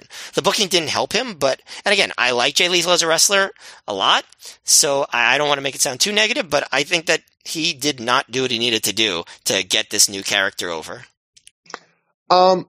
I thought this was a low good, maybe a flat 3 stars. I felt like this was a typical Daniels match where it's exceedingly professional. It's polished move execution. He sells his back, as Daniels loves to sell his back a lot of the times. And it just left me slightly cold. And I feel like sometimes occasionally Lethal could be like that too for me. And he kind of, they kind of both did that for me here, where it's the work was mechanically sound. I'm not quite as hard on you I mean, as hard on Lethal as you are in this match, I feel like he tried to interact with the crowd a little bit, but I definitely agree, and we've talked about this a bunch on recent shows. I mean, I'm becoming a broken record, but clearly, like, and there's no shame in this because he was very young, but Jay Lethal was just not ready to carry a character like this. And I agree with you on that. So, like, completely, he was already a pretty darn good wrestler for a guy barely out of his teens, or I forget how old he was, but like, he just too much too soon for him in terms of the character. There was a moment that was not a heel moment, probably to me. Like, I don't know what the fan said to him, but there's a moment where he really gets into one fan. I thought, oh, he's going to be healing it up.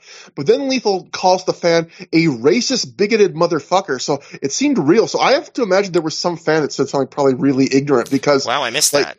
Yeah, you can. There's a fan. He literally says, "You racist, bigoted motherfucker." And he probably was a racist, bigoted motherfucker. If and so to me, I was like, "Hey, like Lethal's a face again. Call that guy out." I don't know what he said, but there was some stuff that was not bad. I thought it was one of those matches too where and we'll see another example of this in the main event where. You happen so often in the indies where if you know you're going to win, you're very generous to your opponent. I thought this was a match where Daniels was very generous to Lethal, where he gave Lethal a lot of the offense of the match.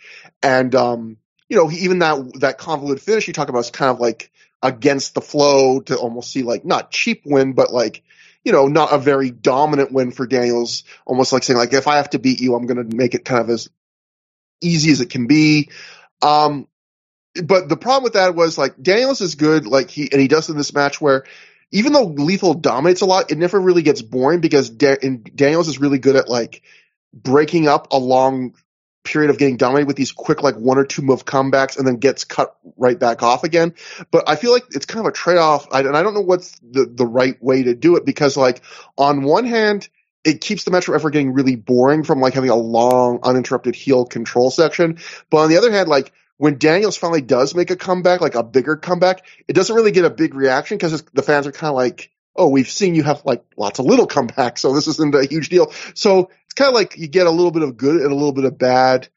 My favorite spots in the match were actually both Lethal springboard moves because both Daniels had two cool counters. One was Lethal's going to springboard and Daniels just like palm strikes him out of the air and the crowd goes, "You got bitch slapped." And then the other time, like Lethal springboards, and as he's like got his feet on the top rope, Daniels just like grabs him in a cradle and instantly hits him with a Death Valley driver, which I thought it looked really like fluid and cool in the way they did that. And yeah, just like you, I thought the booking was weird because it felt like Lethal is getting this big push. He gets to beat Joe. He wins that 4-way, which this match is kind of like a rematch from that 4-way. Daniels immediately gets the win back here. And again, I'm not sure when Gabe knew he was going to stop booking Lethal, but I did after this match. I was like, I wonder like when he knew. So I looked up all of Jay Lethal's matches on Cage Match and Ring of Honor for 2006. He has 7 matches in 2006 in Ring of Honor. I think like 2 of them come way down the line after he's in TNA and Gabe decides, oh, I can bring him back once here and there. But like he is 0 for 7 in 2006. He doesn't win a single match in 2006 Ring of Honor. So like I like this idea. It's almost like the Special K thing we talked about in the past where a guy does this gimmick where he turns heel and he's like, you know what? I'm tired of this. I'm going to show a new leaf. And then they proceed to like their career takes a drastic nosedive. Like I love these. Like I'm the Haas free agent, and then he starts losing every match. I mean, maybe Gabe had the same reaction I did to the heel stuff. It could be. I mean, or it could just be a bunch of behind the scenes stuff that that we're not privy to, and that's why Lethal left. Like, I mean, I guess probably more likely, honestly. But either way, like this is another guy, much like Tony Mama, like the push is over very abruptly. It's just it's done. Yes, Lethal gets a big match. A big tag team match with Bryan Danielson involved. I think on the next show. Yeah, and that's pretty much it. Yeah, that's the main event of the next show. But after the match, Jay Lethal offers Daniels a handshake, which, again, he's a heel and he's doing that. But I guess it's kind of a taunt because at this time there's still the thought of, hey, everyone knows Daniels won't shake hands, even though Daniels was a babyface at this point. Daniels just poses instead of doing the handshake. When Samoa Joe runs in and he chases Lethal out of the ring, Then Joe goes to follow him out of the ring to, chase after Lethal, but Daniels stops him from going out of the ring, pulls Joe into a brawl with him instead. Joe gets the advantage, but then Lethal sneaks back into the ring, low blows Joe from behind. Lethal goes to put the boots to Joe, but Daniels pulls Lethal off of Joe, and the two start arguing with each other. When BJ Whitmer runs in the ring, he gives Daniels a wrist clutch exploder. Whitmer then grabs the mic and he says all the fans may have forgiven Christopher Daniels, but he hasn't forgiven nor forgotten that Daniels walked out on him and the Prophecy 2 years ago when he chose TNA over Ring of Honor. Whitmer says there's one reason he saved Joe, and that's he wants Joe at 100% for their match later tonight. But then later, when they do have that match, there'll be no one to save Joe's ass. Allison Danger then helps Daniel struggle to his feet, and as soon as she gets him to his feet, Joe just murders Daniels with a running boot that looked really great because Allison Danger barely had time to move out of the way. I thought that was really good timing there. So yeah, just, again, building up some matches for the future. It's interesting how much of this stuff, especially the Daniels and Whitmer stuff, sort of gets brushed aside because Whitmer gets heavily involved in the CZW feud shortly after this. Yeah, same with the Pierce stuff too. Yeah. I mean, and it's for the better, but it definitely once they find the place for those two guys in the CZW feud, it's a lot of the stuff I imagine gets quickly forgotten about. But yeah, I mean, because like you said, it's better. yeah. But yeah, this was I think this was a fun, chaotic little post-match segment, building up some stuff. Yeah, I thought Joe was really good. We'll get to his match later. I'll have more to say about Joe tonight. Yeah. It's intermission. Gary Michael Capetta is backstage with AJ Styles. Gary asks AJ why he wants to wrestle Matt Sydal tonight. I guess the story of this match is that this is a match AJ has asked for. AJ says it's a test, mostly for himself, something he can benefit from. AJ immediately walks out, and again, just like that promo with Colt earlier, Adam Pearce walks in with no camera cut, just takes over. He asks Gary where Jim Cornette is. Adam is pissed he has to wrestle in a 6-way tonight. He says he'll have a message for Cornette later if he's watching the show. So continuing the little show long, incredibly exciting. Adam Pearce has a message for Jim Cornette. And that brings us to the first match after intermission, a 6-man mayhem match. Jack Evans defeats Adam Pearce, Jason Blade, Kid McCausey, Sal Renaro, and the debuting Trick Davis in 11 minutes, 28 seconds. When he pins McCausey after Pierce hits McCausey with a pile driver. Then he goes to pin McCausey, and Jack Evans breaks it up with a big 630 and steals the pin. Trick Davis was a guy working CZW, he was a decent indie guy, and he'll work a few times for Ring of Honor in 2006. I think he was friends and maybe even trained a bit with Chris Hero, so I wonder if that's part of the reason why he's on this show. I'm not even sure. I would say, Matt, this was a match that was simultaneously less crazy than you think and more crazy than you think. And I know that's going to sound weird to people, but I would say it's less crazy because a fair amount of it is more character-based. It's more about Adam Pearce being this ill-fitting fish out of water in a scramble that, he's not a scramble-type wrestler. And it was also really funny that Sal Renaro tried to start a fish out of water chant just to make it extra on the nose. And then Adam Pearce, at one point early in the match, he tries to do a kip up over and over and he can't do it. And so he just gives up and immediately tags out. So stuff like that. And there's he plays spoiler in this match at one point where Trick Davis is going to do a big dive to the floor and Pierce runs in the ring and attacks him to get some pretty good heel heat actually for it. But Pierce even pulls out a Superfly splash, so he even tries his best to get in on this. So I would say because there's a fair bit of focus on Pierce, there's still action in this match and everyone gets to do something, but maybe there's a bit less than you would think on paper because a bit of Pierce gets a fair bit of the focus in this. But I would say this match, the reason why this match is crazier than you think is because I would say there is no less than 3 times in this match where someone almost died or could have died. At one point, Evans flies over the top rope to the floor and he doesn't even touch the rope, which is a bump I've seen Evans take before, but it always is crazy where he just kind of does flying moves where he just flies over the rope and just does not even touch it to break his fall in any way. Then later, Sal Renaro, who I thought had a pretty good match except for this, he goes to do a dive to the floor, but he slips off the top rope. So he does this thing where he's shit, since my planned dive didn't work to the floor, I'm just going to flip over the top rope and do a quick make good dive. And he catches Jack Evans with his leg really hard right in the head. I felt poor Jack Evans is having a rough one here. And then last but not least, it is the worst spot.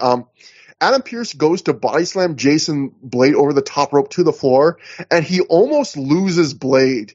And like, if Blade doesn't, like, he kind of slips out of Pierce's arms, and if Blade did not, like, rotate and land more on his feet on the way down, he would have landed right on his goddamn head, like, from the ring to the floor and died. Like, he is very lucky he was able to have the body control to, rotate. But overall, I mean, it was a decent scramble, far from the best, not the worst. The Pierce stuff was somewhat entertaining, you know, playing the fish out of water, even if the chant was on the nose mat. Also, I thought it was funny, Jack Evans at one point does Kenta's Busaiku knee and literally screams Busaiku knee. That was the spot where he flew over the top rope. Yeah, and that will not even be the last wrestler on this show who does a running knee and then flies over the top rope. So, yes, what a show! Anyway, Matt, what did you think about this match? Yeah, I agree with you. You know, I mean, I would describe it as entertaining enough. You know, like it was. Yeah.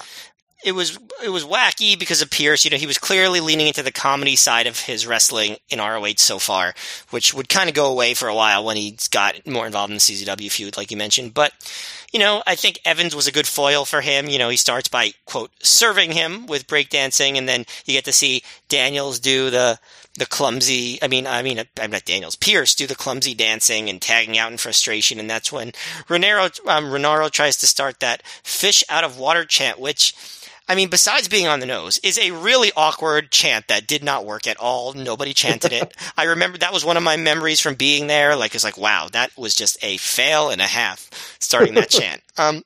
There was also a spot where Pierce attacks Trick Davis from behind and yells, "Get up, you midget!" And then Leonard goes, "He's not a midget. They're called minis." And I was like, Tony Khan would probably like that, you know, with his enjoyment of, you know, calling things trios matches and such.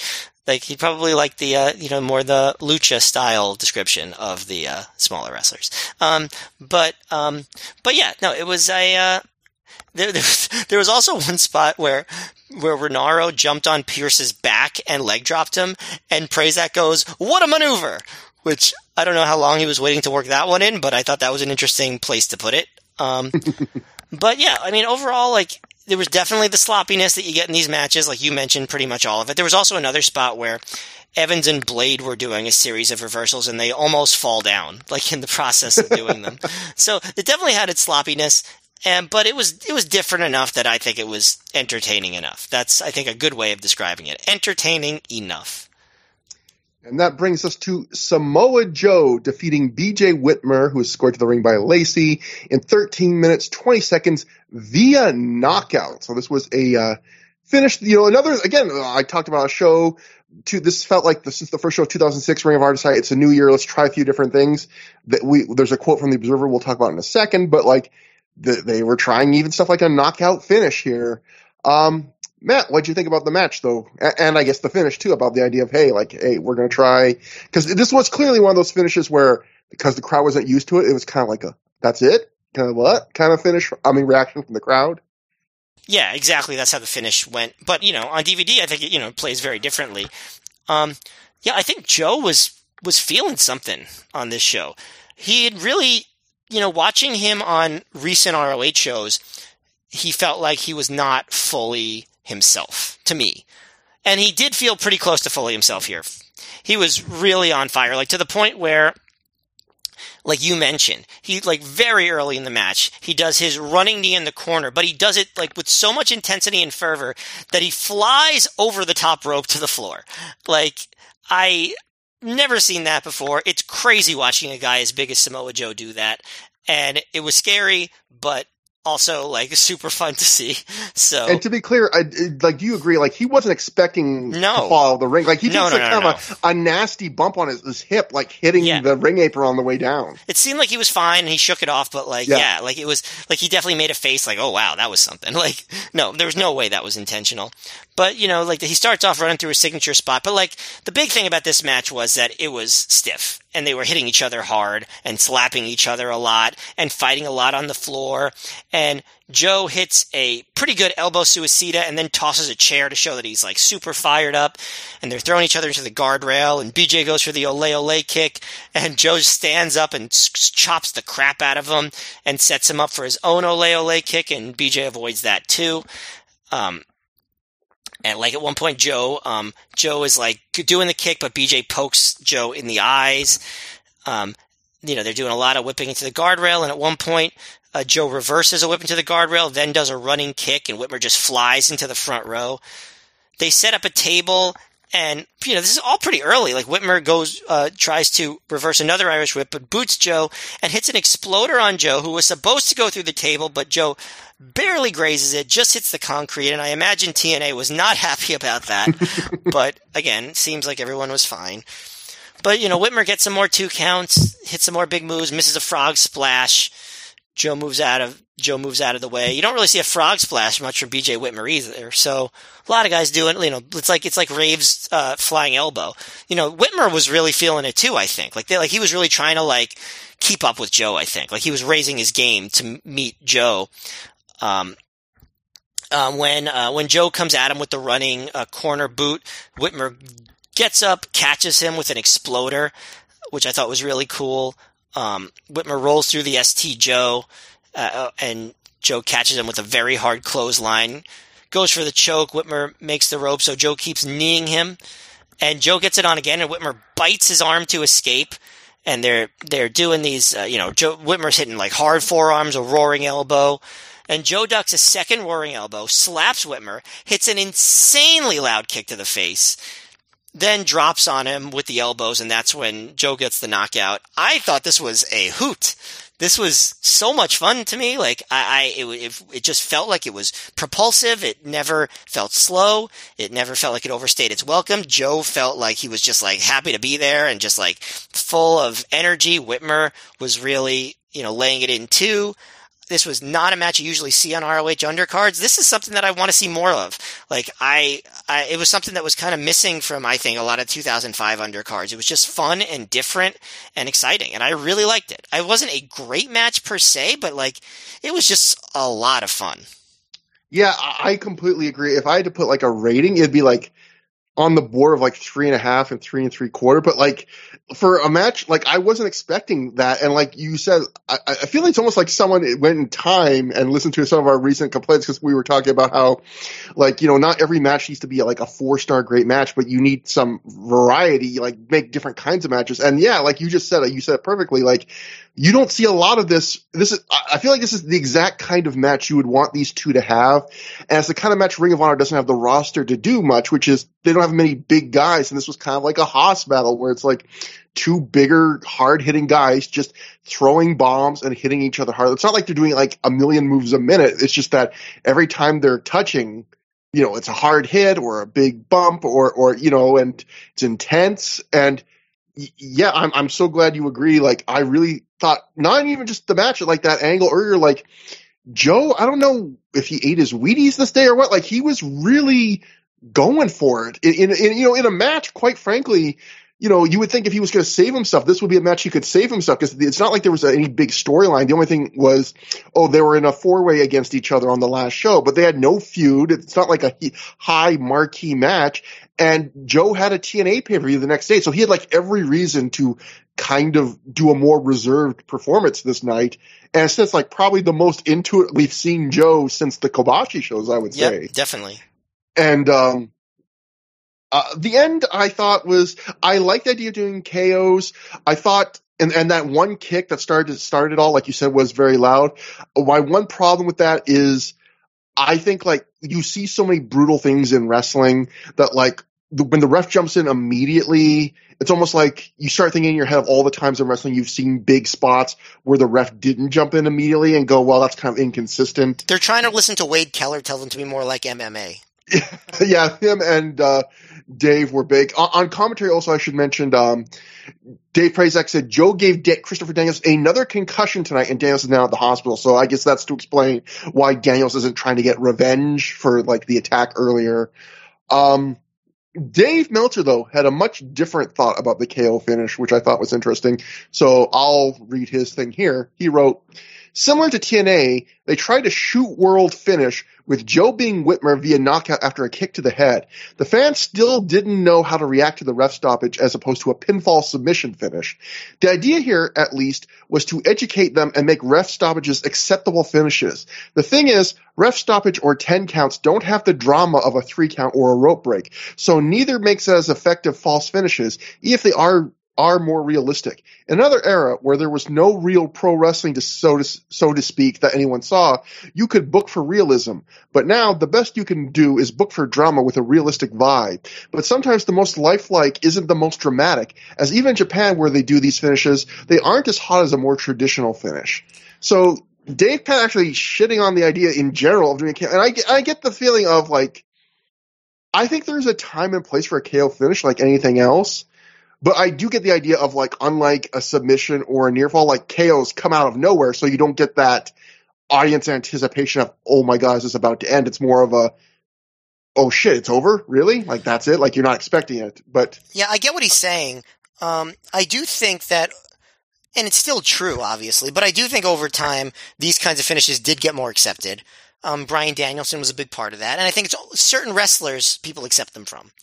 You know, and certain wrestlers, they don't. I think Joe could be one of the wrestlers where they do, and I think, like, I remember live being kind of weirded out by the finish. Not like weirded out like, oh, this is creepy, but like weirded out just like, I don't understand what just happened. But I think it plays pretty well on tape, and I think that it does play better in 2022 than it did in 2006, which I think goes to show that somebody effectively got these finishes more accepted.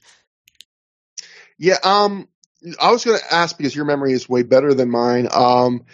Although not that I expect you to remember all this, so, you know, no pressure. But, like, other than Danielson, who kind of took it upon himself to make, like, the KO finishes with, like, the ground and pound a thing, did anyone else, like, were there a lot of MMA, like, I mean, KO finishes in Ring of Honor after this? Because I don't really remember it being a huge trend other than Danielson kind of taking it upon himself to do some.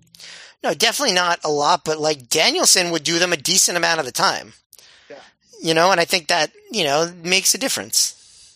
Definitely. And with his, like, again, and he still does occasionally also. And I think the thing he did good with that is he kind of solved Dave's problem in a way, which was most of his KO finishes came from, like, the ground and pound elbows. And it was like, the opponent would usually struggle in it for at least a few seconds, maybe more if they were like a higher ranking wrestler. And because it was almost always a KO from that move, it did create the anticipation again. Because rather than it just being a KO out of nowhere, it was like, oh shit, if Danielson keeps doing this guy's going to be knocked out.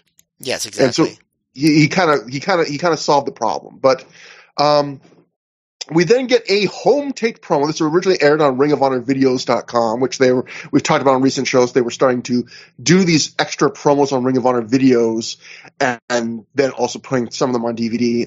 But it's a home take promo from Jimmy Jacobs. He says he's not the little kid that Alex Shelley used to beat up anymore. Like all of these Ring of Honor website promos so far, he's doing a lot of recapping of his career again. Like these promos really did feel like they were kind of trying to introduce characters to people that were not watching Ring of Honor. He really focuses on recapping his tag title run with BJ Whitmer. Jacob says Lacey filled a void in him that was created by losing the tag belts, but that void that she filled, it was in his heart. We cut to Jimmy in his bed. There's a candle on his nightstand, along with a bottle of wine and 2 glasses, even though he's alone. He pours himself a drink, and he says he knows that his relationship with Lacey is just a business one right now, but he's letting the world know that he loves Lacey, but he believes that she loves him too. He pours a second glass. He says Lacey completes him, the old Jerry Maguire line, and this bed has room for 2. JC says Lacey is the one for him, and then he kisses a picture of him. I just wrote in all caps at the end of my little notes here. Jimmy loves Lacey has begun. Matt, I forgot, like, you know, obviously it became a very kind of lovable storyline for Jimmy Jacobs that really made him a huge babyface with the crowd. But, like, I forgot, like, this initial promo, it is profoundly creepy. Well, this is exactly what I wrote. The funny thing is, to a 2006 ROH fan, this creepy stalker unrequited love behavior made Jimmy a babyface. Which is, I mean, listen, what can you say? I mean, it's not exactly surprising that the crowd would react like that. This is a 2006 ROH crowd, 2006 wrestling fan crowd, a lot of internet guys. And yeah, I mean, it's bad that that's the case, but it's not surprising. So this was, but, despite of that, it obviously had some charm in that it added character to Jimmy Jacobs, even if it was a total creepy stalker creep, and really important to him. So here's what I'm trying to remember. Maybe you, since you've watched a lot of the shoot interviews and stuff, know this. Was this something that Jimmy came up with completely on his own, just sent it in to ROH and was like, hey, let's give this a shot? Or was this something that Gabe suggested to him to make this video? Like that, like, was it just like sort of like, this is my chance to get myself over. Let me show this video. Maybe they'll like it. Or was there more of a plan behind it? I forget, but I'm pretty sure from some of the things I've heard from Jimmy, like shoots and stuff, I think it was like the way I think he's described it was he saw like he was being phased out and he needed to try something. And so he kind of he produced this for Gabe, and Gabe, to his credit, was like, I love this, like, run with it. So in a way, and we'll get to a story of Chris Hero in the main event, it's a very similar story of examples of guys that Gabe either did not see anything with or was kind of giving up on. And yeah, from what I hear, this was Jacobs completely on his own, and then Gabe just being like, okay, let's go down this path because this is actually really good. And I don't know if he was injured or had a prior commitment, but, it's probably a sign that he's not even booked on this show. So, right. Clearly his career, I think when you look how his tag partner Tomi Amaluk was booked, like, I think it's very easy to imagine a world where if Jimmy does not come up with this angle, he goes the way of Amaluk and he's gone in a few shows. And BJ Whitmer was his tag team partner. Oh yeah. God damn it, my brain is going bad. But okay, he still would go the way of Amaluk. Yeah, well, Whitmer was moving into a feud with Joe, and Jimmy was not on any of the shows. So that tells you what you need to know. Yeah. So this is the start of something big, though. So, and that brings us to the semi-main event. AJ Styles defeated Matt Sydal via pinfall in 17 minutes, 7 seconds when he countered a second rope Rana from Sydal he just rolls through and goes for a pin. This was a very good match. I would put this right with BJ Joe as match of the night. It's really very different matches. It kind of depends what you're in the mood for. But I thought it was missing a little something till the last minute. These two are two of the most athletically impressive guys on the roster. It's in a lot of ways, you could say Sydal's kind of like a younger version of AJ at this point. I thought this match flew by very quickly. Like, it never was boring. It did not feel in any way like 17 minutes. It's two guys going back and forth, hitting their really cool offense, like their execution very on point. I guess what I was missing is I felt like there was zero emotional stakes in this match. Like, Sydal and some, like, I felt like, Sydal being like the young prospect and stuff, they really wrestle this match 50-50 back and forth. Like, it's just a very standard indie wrestling, just you do stuff, I do stuff, you do stuff, I do stuff. And I felt like there was no real sense that like AJ was above Sydal or this was a huge test for him. But I thought the thing that was really interesting in this match was so often the complaint people would have in Ring of Honor was like, oh, this match overshot its target, or indie wrestling in general, like, oh, this match was great, and then they did an extra 2 or 3 near falls.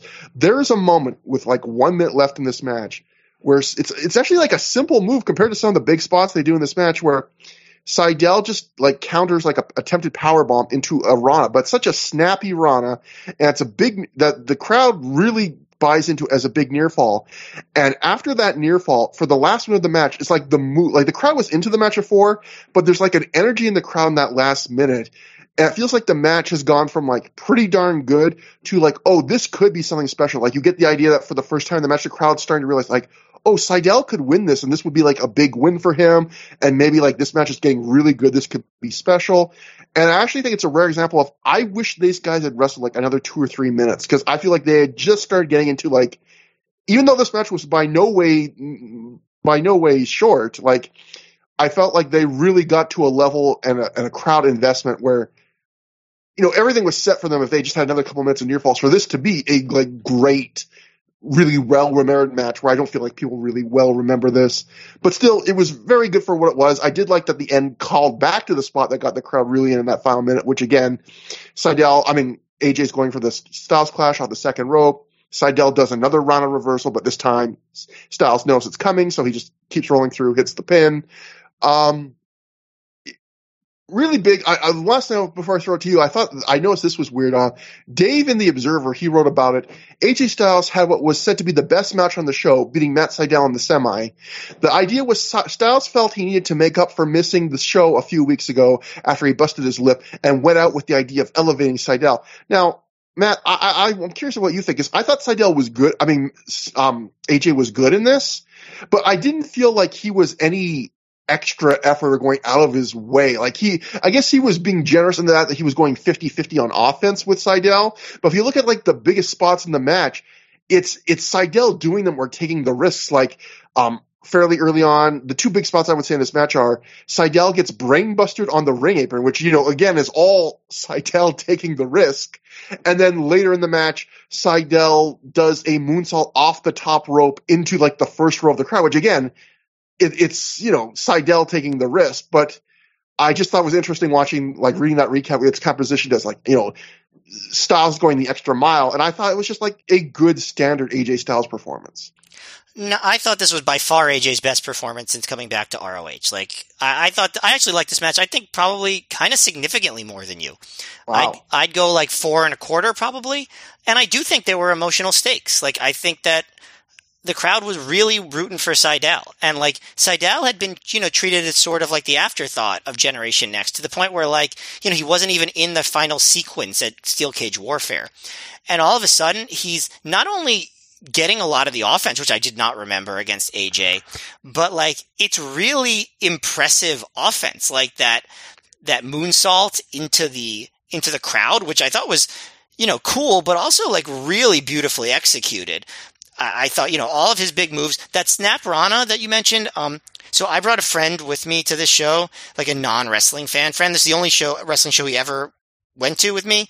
And I remember that was the one thing the entire night that really got him reacting. He was oh man, when AJ kicked out of that. It's a strong memory that I have of that move. That was a really big move. And I thought that I just thought the execution of this match was great. AJ, yeah, he didn't take crazy bumps in this match, but what he did have was a lot more intensity and energy. I do think that he was really trying hard to get Sydal over here, and I think it worked. I would say this was a absolute star-making performance for Sydal. I think his level in ROH was different after this, partially because he was moved into more tag team matches. And it wasn't he was a made man in ROH. He wasn't a star at this point. It wasn't like Aries after Survival of the Fittest.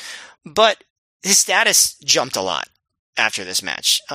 And the crowd really appreciated it. I think this is one of the best matches in ROH in a while. Obviously you had those matches with Marufuji and Kenta and stuff, but I'd say other than that, this is probably my favorite ROH match in a few shows, I would say.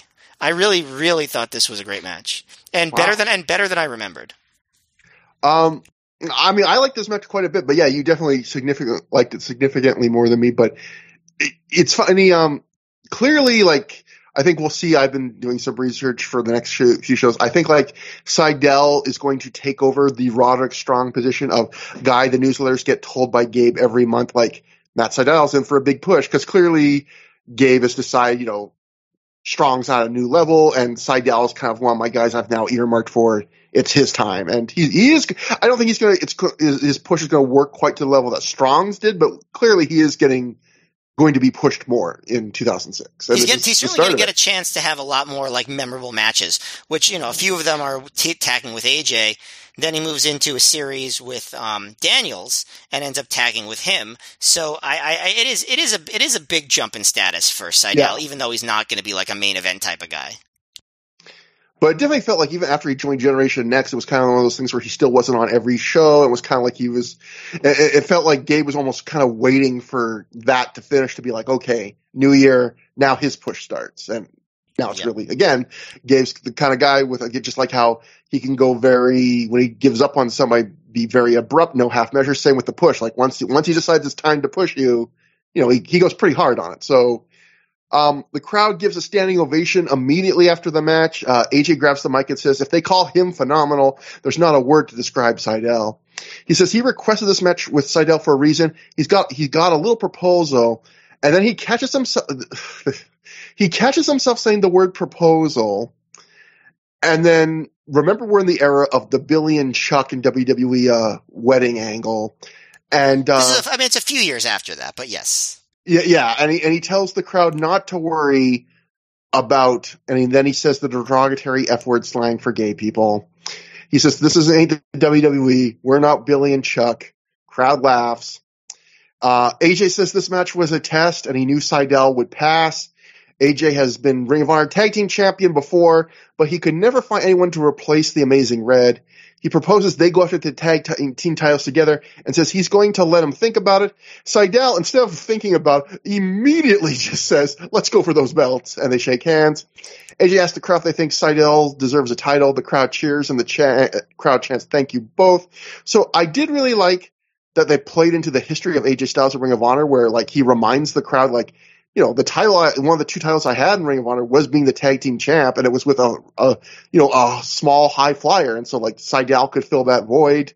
I did think it was kind of weird though that like there is no acknowledgement from Sydal, and I guess this will become part of the angle, but like the idea that there's not even a half-second hesitation that like, oh, the tag champs are like my friends and stablemates. He's just like immediately, without even mentioning, like, yeah, let's do it. Guy who's not in my stable, let's go after my partner's belts. But overall, it was a good angle, except for it would have been a really good promo if it wasn't for the not really good promo, but a really good a good segment if it wasn't for the absolutely gratuitous homophobia that AJ Styles seemed insistent on bringing to ROH, even more than it was already there in this era. It's not just the homophobia, which is bad enough on its own. And again, I always tell myself, I am comforted by the fact that this would not the crowd would not tolerate this on most independent wrestling shows. I would like to think. I hope not. But like I've seen between this and PWG, like this is not even the first time in Ring of Honor AJ has gone out of his way to do. Like I feel like you could make a lengthy, probably like hour-long compilation of times AJ Styles in independent wrestling has gone out of his way to be like derogatory towards gay people. Like, you've given someone an idea.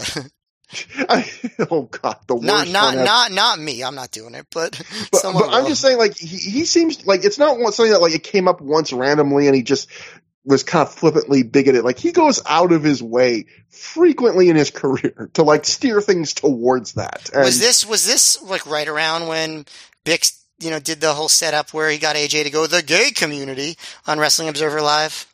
I'm not sure. I don't think that was Bix. I think that was some random other caller, actually. I thought it was.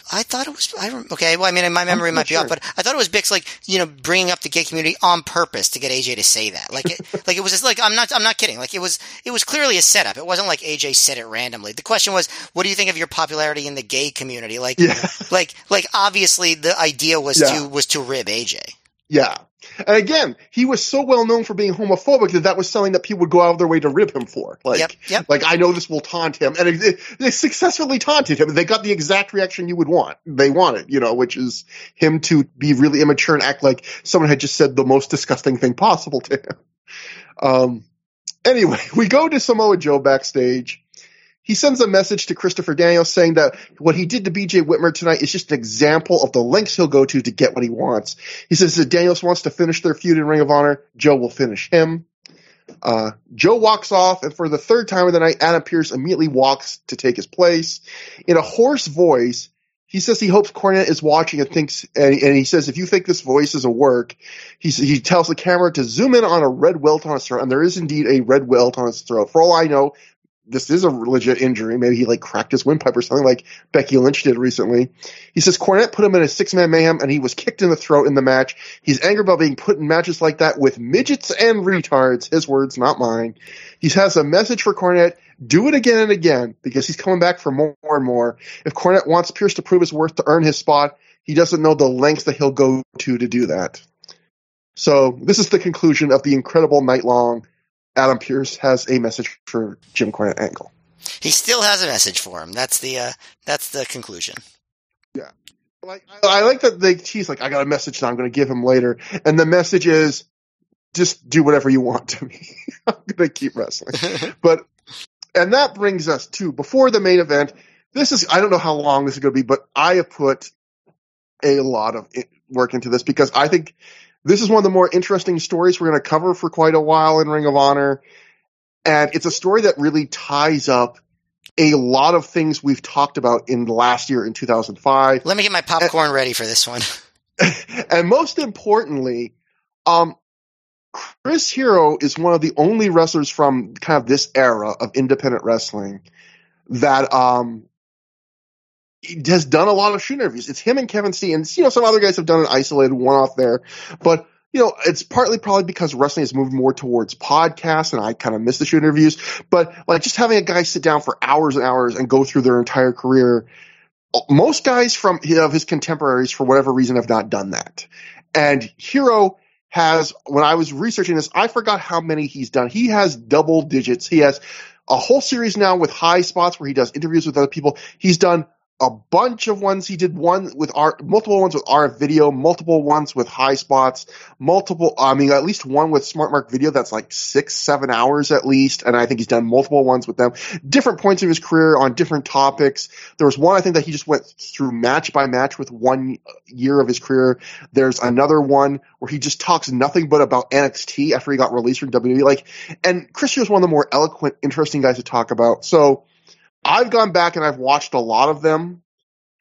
There's a podcast he has done recently called Can Chris Hero Save Wrestling with Conrad Thompson, part of the great Conrad-verse of podcasts.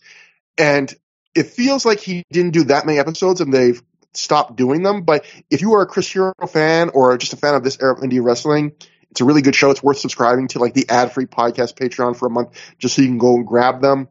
So I have grabbed extensively from all the stuff, and I've tried to almost kind of do what I did with the Rob Feinstein show, which is kind of put together a lot of these things into like one hopefully coherent narrative.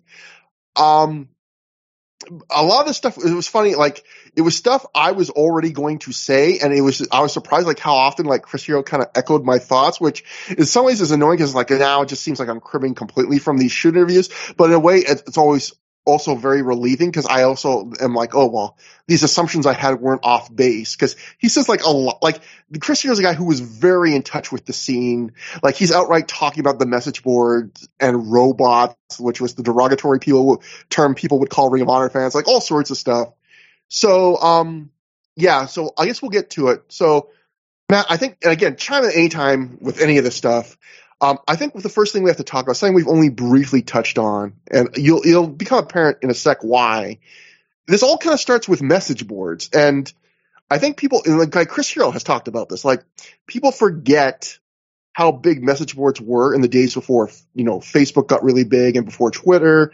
That was like where the hardcore wrestling fans were. It was like after news groups in the 90s, then came the message boards, and the Ring of Honor message board was really important to that company, like more than maybe a message board was important to any other wrestling promotion. It's funny how people always talk about internet wrestling fans. The people cater too much to internet wrestling fans, which I think nowadays is such a stupid thing to say because everyone's on the internet. But back then it was a bit more applicable because there were some fans that weren't as terminally online as we all are these days. But like Ring of Honor was the rare promotion where they were right to cater for their business model because they did not have TV. This was before the days of iPay-per-views or a lot of easy access to immediate clips of things. Ring of Honor was a promotion where you had to get it. You had to really be hunting to find Ring of Honor. You had to buy a DVD from a website online and wait for it to get there. So it was catered towards the kind of people that would post on message boards, the most hardcore fans that were seeking out extra special wrestling. And so the Ring of Honor message board was really important. Gabe Sapolsky, as the booker, would post there. Wrestlers would read it. I know I only lurked there, Matt. I think you only lurked there too. No, I posted. Not a huge amount, but I did more than lurk for sure. They would organize meetups. There would be fans back then when it was a lot harder to get live results that would like literally like phone people at intermission and be like, you make a post on the board. This is what happened the first half of the show. And people like me would stay glued to the board on those nights to see what was happening. People would arrange these big mass meetups.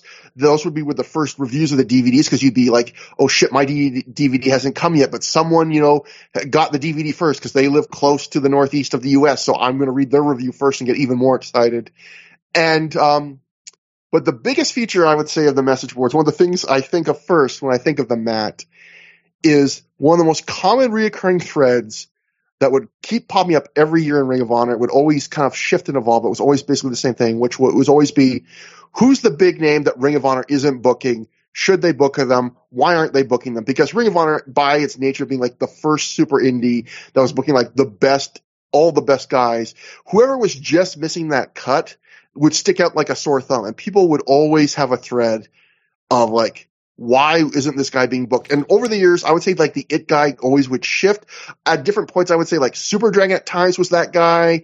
Mike Quackenbush was at times that guy. Eddie Kingston at times was that guy. But the original and the guy no one else had this much fervor, people fighting over him, there was always so many threads over the years until he came in about why isn't Chris Hero in Ring of Honor? And by the way, to this day, Gabe Sapolsky's Twitter handle is Book It Gabe, and a lot of that comes from the message board, where people would say, like, do this, bring this guy in, book it, Gabe. Like, that's where that comes from. Yeah, and again, to show, it wasn't just even the Ring of Honor message board. When we get to later, like, the match itself, Chris Hero versus Bryan Danielson, Gabe, joins commentary for the main event, and he even, like, when he's trying to troll people, he's like, oh, this is the Chris Hero I've heard about on CZW Fans and Death Valley Driver. Like, Gabe was very plugged into the message boards, and those people, the influencers, so to speak, their opinions did matter back then. In fact, Hero in numerous shoot interviews says he thinks, like, it's not the main reason, but he thinks one of the reasons maybe that he didn't get booked at Ring of Honor was that Gabe grew to resent how many people, like, kept asking for Chris Hero, and Hero even acknowledges that he feels like some of his fans were annoying and kind of belligerent about requesting Chris Hero, but that's just people on the internet, Yeah. I'm serious. Yeah, exactly. But there was negative people on the other side too, and so what you have to remember about Chris Hero was there was a whole crew of guys that kind of came up together in the Midwest where they didn't all train together, but they ended up working a lot of the same shows, and they were all kind of coming of age at the same time and working each other a lot in places like IW and Mid-South. And like that crew would be like guys like, I'm sure I'm leaving some out, but CM Punk, Colt Cabana, Chris Hero, BJ Whitmer, Ace Steel as their trainer, like Hero and Cabana. Maybe even like you want to throw in eventually like Jimmy Jacobs and Alex Shelley. And if you read off that list of names, you'll notice that all of those guys have been booked in Ring of Honor for years, except Chris Hero. And people start to really notice, like, why is Chris Hero the only guy of like this class of wrestlers who has not gotten so much as like a do or die pre-show match in Ring of Honor? And these threads would keep popping up over and over again. And there'd be these huge debates because Chris Hero at this time, like, he's pretty universally liked, I would say, now as an in-ring wrestler. Like, he's considered to be very great. Chris Hero at this time was pretty divisive. Like, half of the people thought he was one of the best guys on the indies, and half the people thought he was boring, plotting, didn't look good. And, like, people's arguments with Chris Hero would be that he didn't have gear, that he quote unquote had trash bag pants and wrestled in a t-shirt, that he was overweight, and he was not as overweight as he would end up being on like some of his most recent indie runs, but he was significantly overweight, although by the time we see him here in Ring of Honor, he has lost some weight. He still has a little bit of a muffin top, but he's not particularly overweight at all by the time he gets to Ring of Honor. At different points in his career, he'd get into pretty good shape. And then there's also this thought that until like a few months before this, until like Chikara and a turn IWA Mid-South, he was also a very much a strict white meat babyface. I think some fans thought he's just kind of boring. He does a lot of mat wrestling. He's not fun. And so these huge debates like, why isn't he getting booked? He should be booked, back and forth. And it just became this huge thing for year after year after year. So Chris Hero himself has commented on this. And he says, for what it's worth, he says at one point, CM Punk, when he was at Ring of Honor, was staying with Hero. And he said, CM Punk actually said, like, hey, do you want to, how would you feel about working Ring of Honor? And Hero said, like, I'd be interested, but he says, I don't want to ever come in like just a random scramble or something like that. And Hero's acknowledged, like, maybe that was the wrong attitude to have. And I don't think he said, like, I don't think that's what hurt him, like, didn't get him into Ring of Honor. But, like, his thought was, if I come in, I want it to be something that's more than just a random spot like that. But the big thing he said was, wrestlers, he said also he never asked Punk to reach out on his behalf when he could have. He says he and Punk just didn't have that kind of friendship. Like, he also noted that when Punk was in WWE, he also never asked Punk to put in a word for him there either. But it was Punk that asked him. But he said the one thing that he heard, and he says he has no idea if this is true or not, but he had wrestlers that liked him in Ring of Honor that would reach out to Gabe in Ring of Honor, like, about booking Hero. And the word Hero says, he said multiple times, that got back to him was basically, you're not Gabe doesn't seem as good as Hero, Punker Cabana, and quote unquote, we have enough guys that wrestle in t-shirts. And ouch. I mean, that jives, with, the story we talked about in 2005 with Kevin Steen, right? That apparently, Gabe and CM Punk were not always fond of the idea of Kevin Steen wrestling a shirt, and Kevin Steen felt enough of a negative about it that he, even though he didn't want to do this, he wrestled in a singlet. So it makes sense that, Chris Hero was another guy that did not have a great physique who wrestled in a t-shirt, and Gabe obviously makes, like, sort of tongue-in-cheek references to this attitude in his commentary during the match later on that we're going to review. Yeah.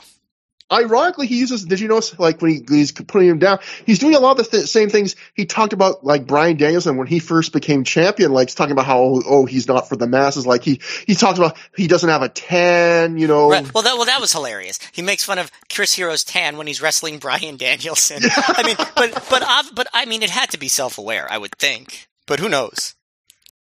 So then comes the next, and this is where a bunch of the threads from 2005 come in. So for people that remember, or for those who don't, when Bryan Danielson returned to Ring of Honor, he wrestles one match, his first match back after months in the UK. And that's beating Gibson for the world title. And then he misses the next 3 consecutive Ring of Honor shows. And 2 of those were the Joe Kobashi double shot. And he missed those because his sister was getting married. But the other one he missed, the first one he missed, was Survival of the Fittest 2006. And he missed that because he had been previously booked well before for the Ted Petty Invitational, one of the big indie, tournaments every year at this point.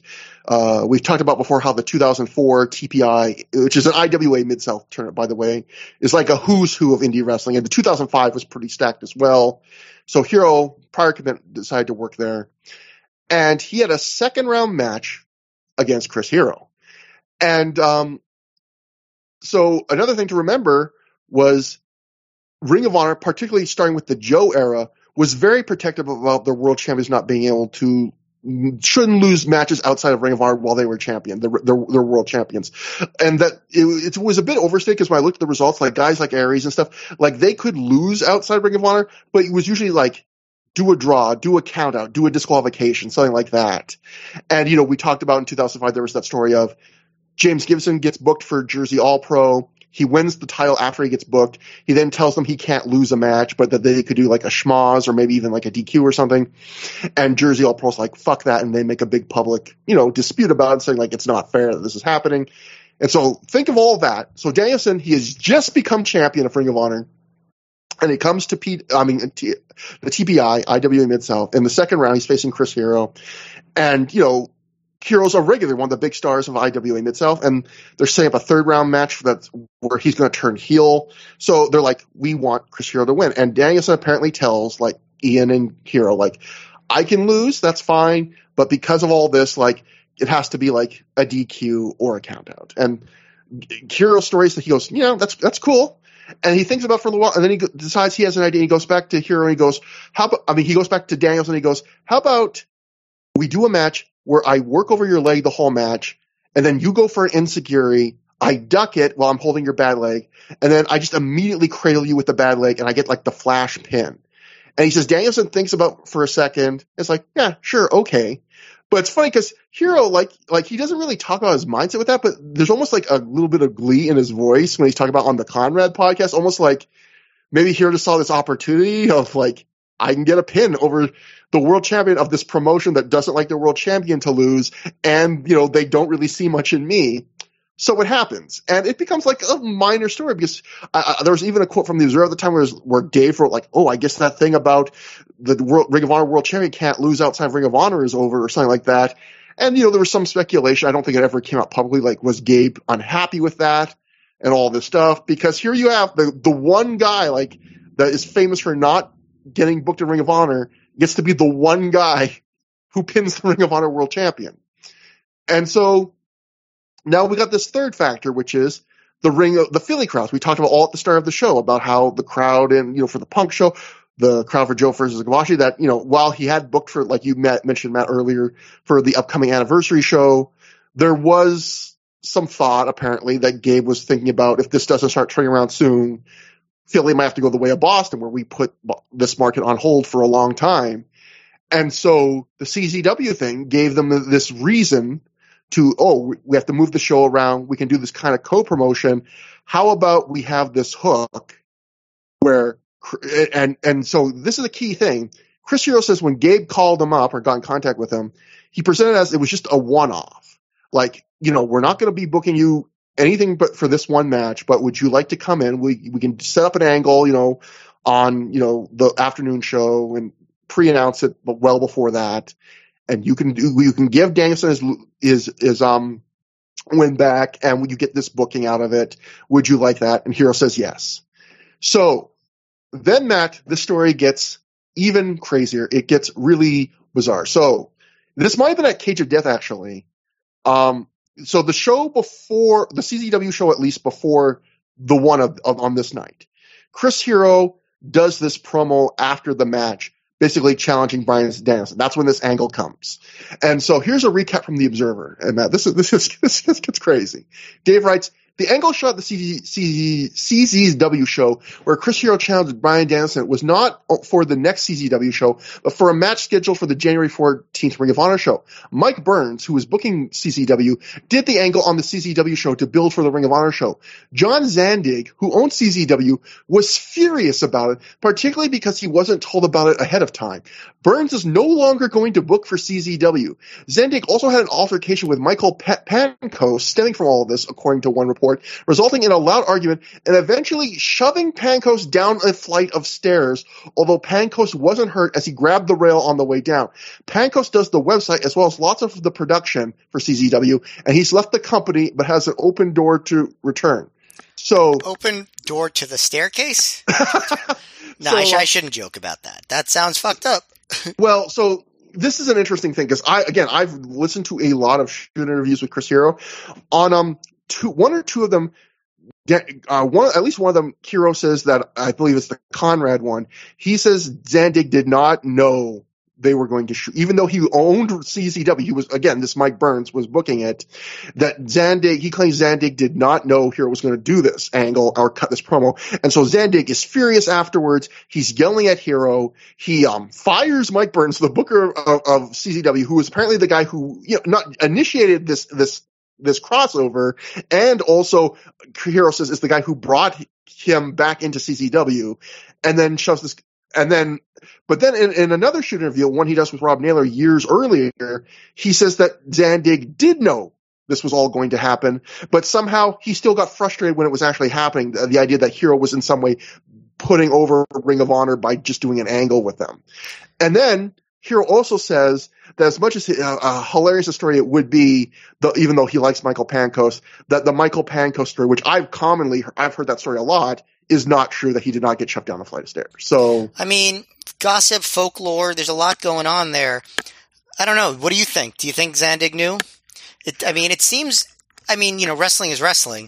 It seems crazy that they wouldn't tell the owner that they're going to promote another company on the show, but I guess, like I said, it is wrestling. I mean, whether he knew or not, the parts of the story that do not change is that he yelled at Chris Hero after the promo, and he fired the booker of the company and apparently the guy who ran like the website and did a bunch of production. So clearly, it was one of the stories is true. Either he didn't know it all, or he did know but didn't know how angry it would make him. Because what we do know, and I think this explains a lot of what we'll cover in upcoming shows, is how CZW side barely acknowledges, like apart from one CZW show, they really from this point on don't acknowledge this feud, even though it's incredibly hot on the Ring of Honor end. And I think this probably tells you why, is that John Zandig, I think, even though he ends up getting involved on the Ring of Honor end, I don't think he really liked, some aspects of this. Yeah, I mean, I'm totally ignorant to the way the business works, but like from an outsider's perspective, it seems like something that could have helped CZW a lot had they, utilized it a little bit more. But maybe not. Maybe I don't know what I'm talking about. I think that's very possible and true about most things. But it's just so crazy to think about when you think of like, this was a huge angle for Ring of Honor. It got them a ton of praise in the newsletters and everything else. I think Sapolsky has said still to this day, it's like one of the things he might be proudest of. When Conrad talks to Hero on the podcast, even Hero says that to this day, it's probably like one of the top 3 things he thinks he's done in his career. It was a huge boon to Ring of Honor. And yet CZW, wanted very little to do with it. And the people that really helped spearhead it, Mike Burns, gets fired for it. Well, I was going to ask you. So, does that being fired remain permanent?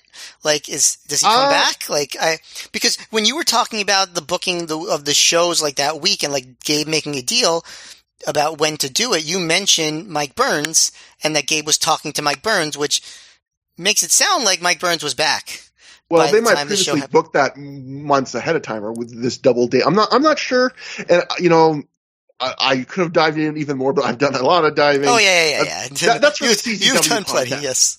I'm leaving some room on the plate for whoever does the CZW podcast one day. But, yes.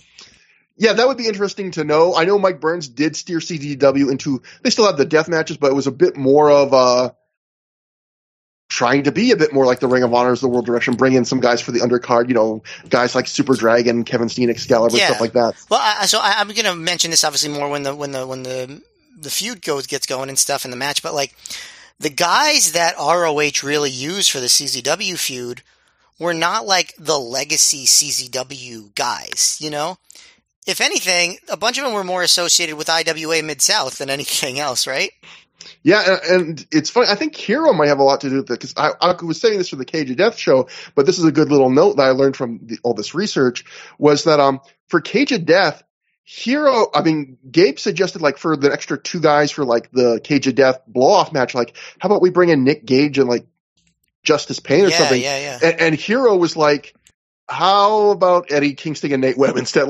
Hero was Hero was kind of steering it towards how about we do it more to Chikara style and stuff. Yeah, man, it would have had a different legacy, especially with Nick Gage being as popular as he is now, if he had been in that match. It absolutely.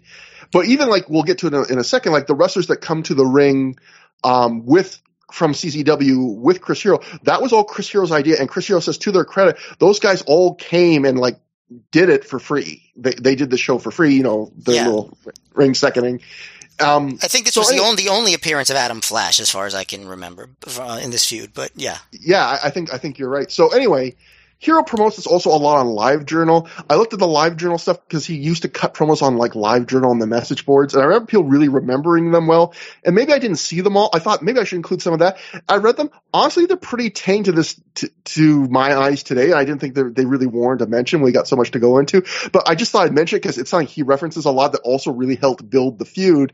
But also, I'm wondering maybe because the internet now, between Twitter and social media, we're all so much harsher to each other now that a fake promo on LiveJournal does not seem nearly as harsh as it did back then. Cause I remember them being oh shit, Hero's laying it down. And when I went back and read the one I could find, it was this is fairly tame. This isn't that bad. I get comments on this worse every week on Twitter. So, anyway, so I thought this was an interesting point. So the angle gets built up. Hero says Gabe was so happy that when he got to the building, before they even worked the Danielson match this night, Gabe was I have to book you for one more show, like somewhere. I don't know when it's going to be, but I have to give you like some kind of make good because this has gone so well. Like he says, Gabe was so happy with like the live journal stuff and obviously the attendance and the buzz that Hero has said, like, and Gabe agreed because there's a shoot interview actually where Gabe and Hero do it together. It's mostly them watching matches, but they do talk about this. Hero said like even after this night, Gabe did not yet like get Hero as a talent. Like he still did not buy into him as being like a great talent, but he saw how successful this angle was and then was going to go with it. But like, so it was almost like, I want to give you another booking because you've done such a good job with this, but it was still even then almost like I'm not committed to booking you long term because I still don't really, there's this, and then we'll get to it later. There becomes a point where Gabe does get it. And then it's like, okay, this guy's going to stick around. But, a couple more points before we kind of get to the match finally. A couple things that I thought were really interesting was, one thing was, and I always thought this, and then this was one of those things in the shoot interviews, like where they echoed my thoughts. Gabe and Hero both talking about this, like all of this ended up being the best thing that could have happened to Chris Hero because Gabe pointed this out, and I completely agree. If Hero had just been put in like a random undercard thing, like earlier in Ring of Honor, it would have not had the impact of this. Like, by a weird unintended consequence is by having all this controversy, all these chain of events that happened, and by Hero not being booked for so long that became this weird, like, sore thumb, like, it creates such a clamor for Chris Hero that it created this moment that would have been far bigger if just like in 2004 or 2003, they just started randomly booking Chris Hero. And they both agree, like, it worked out way better this way than any other way. And here Gabe is also from his perspective that, like, he says, oh, people can go back and say, oh, Chris Hero was better than this guy and this guy and this guy that were on some of these undercards in like 2004, 2005 or whatever. But he was saying, like, you have to understand all those guys were in spots that were for them, and that, Gabe's argument was, whether you want to buy into it or not, was there just wasn't the right spot for him until now. And then with Punk gone, and me needing to try things to like switch things up and draw in Philly, now the spot was open. So either way, finally, the last thing, I think I pinpointed, Matt, the exact day that Gabe Sapolsky decided to turn the CZW angle into the CZW angle, yeah. Yeah, until a one-off thing. Because in one shoot interview, Gabe goes out of his way to say, I know the exact moment I decided that I was going to make this into more than just like a one-off, which was I was at a concert by the band High on Fire. He says, I was thinking to myself during the concert about the booking, and I was going, this has gone so well. He goes, why am I being an idiot? I just need to run with this. And so Matt, this is how much of a dork I was today. I went and I looked up High on Fire's concert dates for late 2005 and early 2006. It's at the setlist.com or whatever? Yeah, setlist.fm. Yeah. And I don't know if they're complete, but High on Fire, before this show, so it couldn't have been before this show, they're not wrestlers. They did San Francisco and West Hollywood, which Gabe wouldn't have gone to.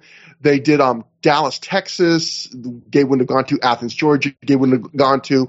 February 1st, they did Baltimore. I don't think Gabe would have gone there. February 2nd, they did Philadelphia at the First Unitarian Church.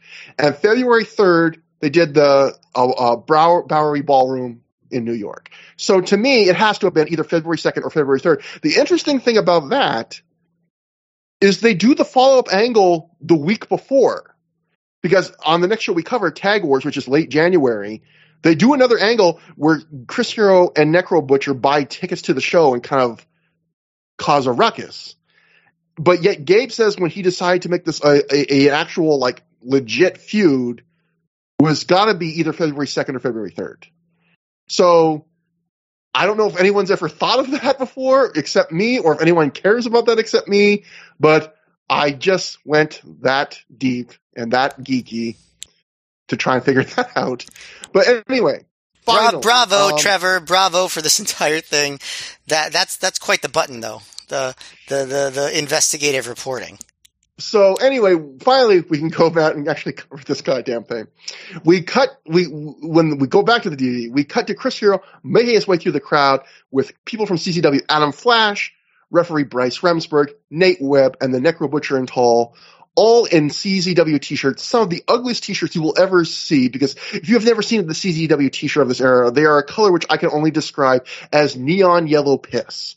They are horrific. I think there's some booger in there too, certain shade of booger. They've talked. I mean, Hero's like gleefully talked about how ugly they are.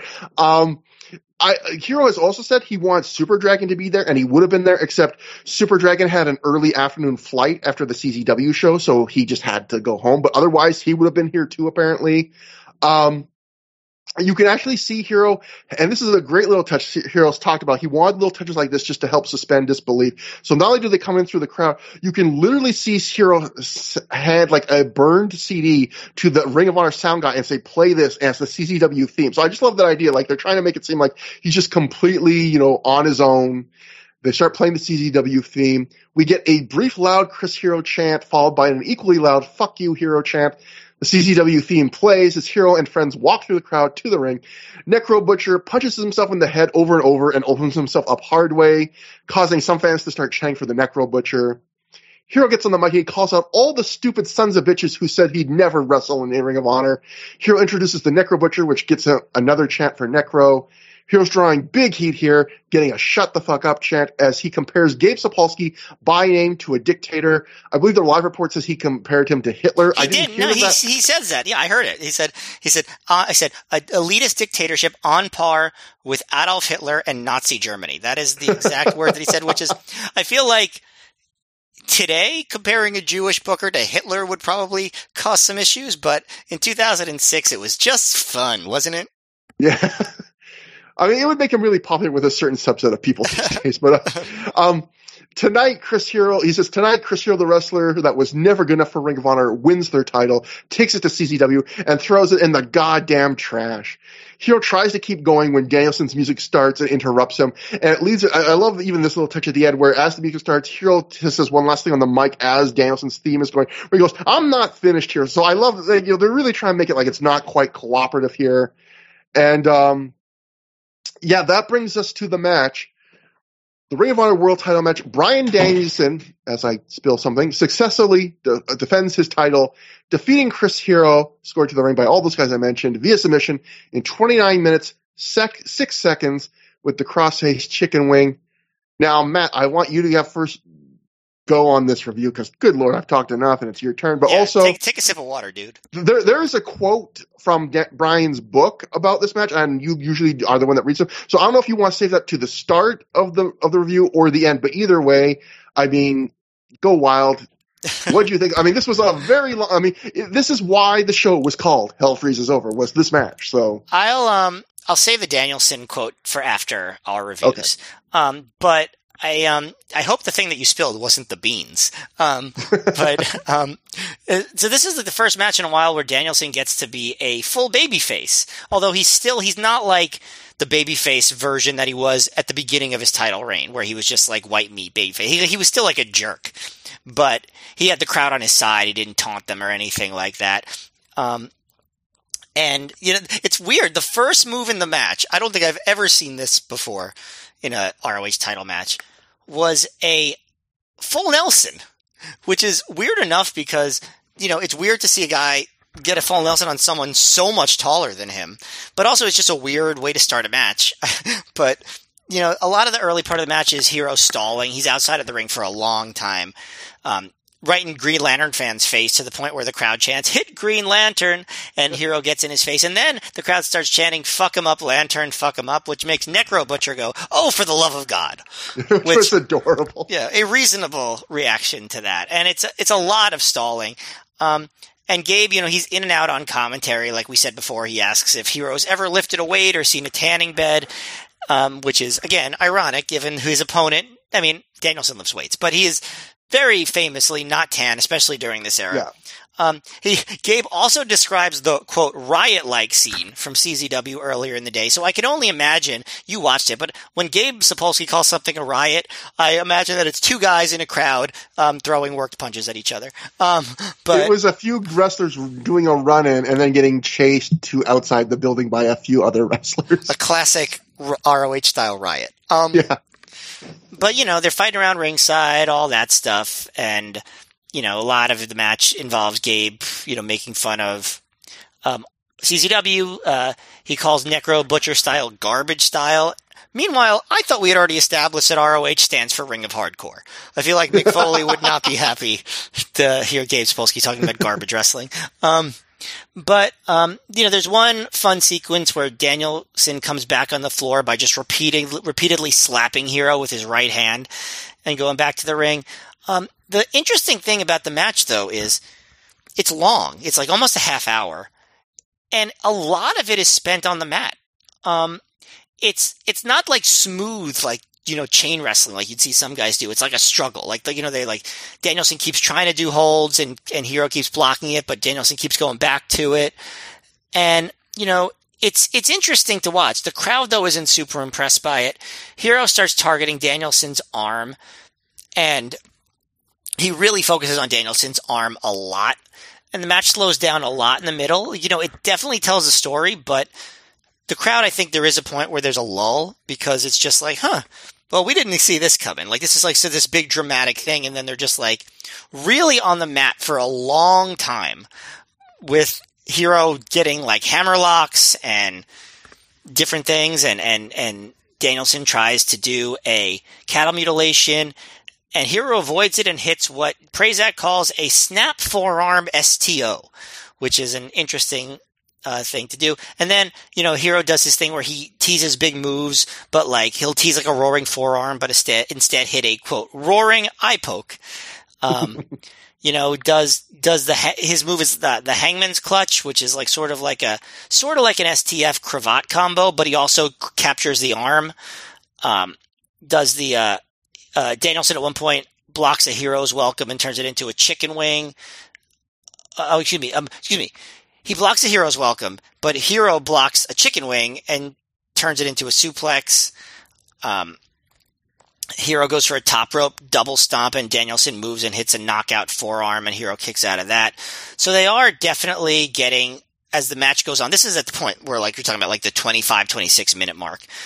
After spending like a long time on the mat, Danielson gets the cattle mutilation, and the crowd chants for Hero to tap. Hero rolls out and makes the ropes, and they struggle to the top rope, and Danielson gets headbutted off. And he goes for a backflip, but Danielson moves, and Hero hits a couple of cravat busters, which is a really cool move. I love that move. And I think, I hadn't seen a lot of Hero before this. A little bit, but I hadn't seen the cravat buster before when I first saw this match, and I thought that was like one of the cooler things in the match.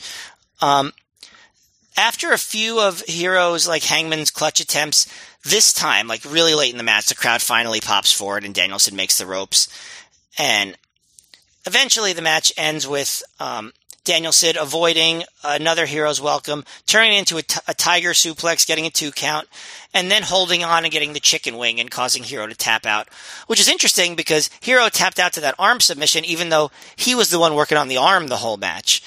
But it was just a strange match because it was kind of incongruent with what you would have expected, but it also really shows that it definitely was planned to be a one-night thing because they would not have worked the beginning of a feud to be like this, where Hero was just like on the mat the whole match. I don't know what they were going for. I guess the story they told was good in a way, and I think it did get exciting down the stretch. But I remember being pretty disappointed with this at the time. I think it's better now than it seemed then. I think it's a good match, definitely a good match, but it was weird playing of the expectations game, I think, which Danielson will get into in his book excerpt that I'll read, and I agree with what he says. Although I think I like the match more than Danielson says. I also think that maybe it plays better now than it did when it happened. Yeah, I agree with all of that. So yeah, I'll try not to go too in it because I'll save for your quote, but like Danielson does view this match as a big failure in his run. I think it's a little harsh, but like you, I do agree with the complaints that we'll be talking about. I think this is a strange example of two of the smartest wrestlers of their generation not listening to the fans and not anticipating what they wanted, which is bizarre. Because again, I think Hero and Danielson are two of the smartest wrestlers, of their era. Just guys that are very thoughtful. I could listen to them talk about wrestling all day. From the minute Hero appears, it's clear that Ring of Honor has something special with the CZW thing. Like the second he appears in the crowd. Yeah, that's the one thing I forgot to mention. Like the atmosphere just got insane when Hero first showed up. And all the CZW guys were there. Like the intensity and the electricity in that crowd was amazing. And it was shocking to me live, like how it dissipated as the match got going. Like that's not a good sign. Yeah, and also I think Hero in one shoot said that like there was one bleacher that had the CZW fans at the show. Not on the show, no. Yeah, I was wondering if did Hero confuse that? Yeah. At the next two shows there were. Yeah, but you can tell there are some Hero fans, but it's mostly Ring of Honor fans here. They're just into this match that the crowd's alive for this in a way that they rarely have been into something in Ring of Honor history, and they've been into a lot of things, but not quite like this. They're into hitting Hero. They're into cheering Danielson as like the home promotion savior. They clearly think this is something special. They're red hot. They want Hero to get his ass kicked, and these two work a nearly half-hour long, mostly mat-based technical wrestling match. And I would say, like, rereading Danielson's book passage before rewatching this match, like you, I think you saying the expectations game, I think that's a perfect way to say it, because he is so harsh on this match in some ways that, like, I was pleasantly surprised. I still think this is probably one of the worst matches of Danielson's title reign so far, along with the Steve Carino match, but worst in Danielson's title reign so far means I would put this like just a little bit under 4 stars, like 3 3/4. So that's still really good, but they had the crowd and the aura to have something special. And yeah, like these two should have just gone full tilt and it had some hate. And, Danielson's being his cheeky heel. And I actually liked the stalling at first because it was fun crowd interaction with Hero. And Hero's really good about being a heel during this match throughout being like a cocky, arrogant heel. But then the work of the match, it's just a lot of like working the arm, like you mentioned. And I think I talked about this earlier with Daniels. I feel like Danielson did what happens a lot, which is he knew Hero was in at this point for one night and that Hero was going to lose. So Danielson, being a nice guy, I feel like he gave Hero a lot of the match. And when he won, it felt kind of abrupt. Like it's like Hero hits all his big moves near the end, a bunch of them. And then Danielson just does like a couple moves quick, like a tiger suplex, and then goes for the cross-face chicken wing. And it's very much one of those classic kind of, I let you have most of the match, and then when it's time to go home, I'll just wrap it up in a couple moves. And it felt very abrupt. And also a lot of the mat work in the match was like Hero sort of like laying on the mat in like a hammerlock or something. Like it was not like very like, and it wasn't like a fast move, like it wasn't a lot of like movement even in the mat wrestling. It was a lot of like sitting on the mat in an arm submission. Yeah, and I would say it's very good because it is well done technical wrestling. These guys are very good technical wrestlers. They don't do anything wrong, and the aura is still like I would say they never completely lose the crowd. But like you said, I feel like this crowd starts out super hot and it gets progressively less hot throughout the entire half hour, and until the final few big moves. See, I thought like even then, like they did start getting up for a little bit for the big moves, but I felt like even the final minutes where they were starting to pick up the action more, the crowd was still like getting more dead until like right near the end, which I thought also showed me it wasn't just how they worked the match, which I think is a big play into that, but also I think this crowd it's hard to sustain that kind of high emotion for 30 minutes. I think no matter what they did, this wasn't the time to have a 30-minute match. I feel like they should have hit this crowd hard with like a 15-minute brawl or just toe-to-toe war. And instead they gave them this half an hour more reserved, more sedate, technical wrestling match. That's true. Although they do have some pretty big, long, intense brawls later on in the CZW feud that do hold the crowd's attention. But of course, those involve like lots of different people, so that's part of it also. Yeah, it's just even like with Danielson, like I think you make a good point with like Danielson, like sometimes just lying on the mat, taking holds, because like Danielson gets control for a lot of the match, but it's never controlled in a way where you're like really building to some big triumphant comeback for Danielson, which again, the atmosphere of the crowd, this match feels like it's made for this huge triumphant comeback. Like I really feel like what the crowd wanted to see most in this match was Chris Hero get his ass kicked. And I feel like this match doesn't have that much Chris Hero getting his ass kicked, which is kind of ironic because a lot of Danielson's title reign has been about him just like brutalizing his opponents and kicking their asses and like dominating them. And this match is the match where more than any other, the crowd, I feel like, is just begging for that. And again, I think my assumption would be because Danielson's just trying to be generous, knowing that Hero's not coming back. But of course, now we know he is. He just gives him a lot and just lets him kind of control it. And yeah, so it's a good match if you can separate yourself, but it's hard to separate from the disappointment. I feel like, you know what this match kind of reminds me of, Matt, is the Alex Shelley Austin Aries match from Manhattan Mayhem, which we both agreed was very good, but we also thought the crowd really was clearly super hot for that and wanted that to be a great match. And I think both these matches are examples where like, if I'm going to use a baseball analogy for once instead of a food analogy, there's like a fastball right down the middle that any good hitter should be able to hit for a home run.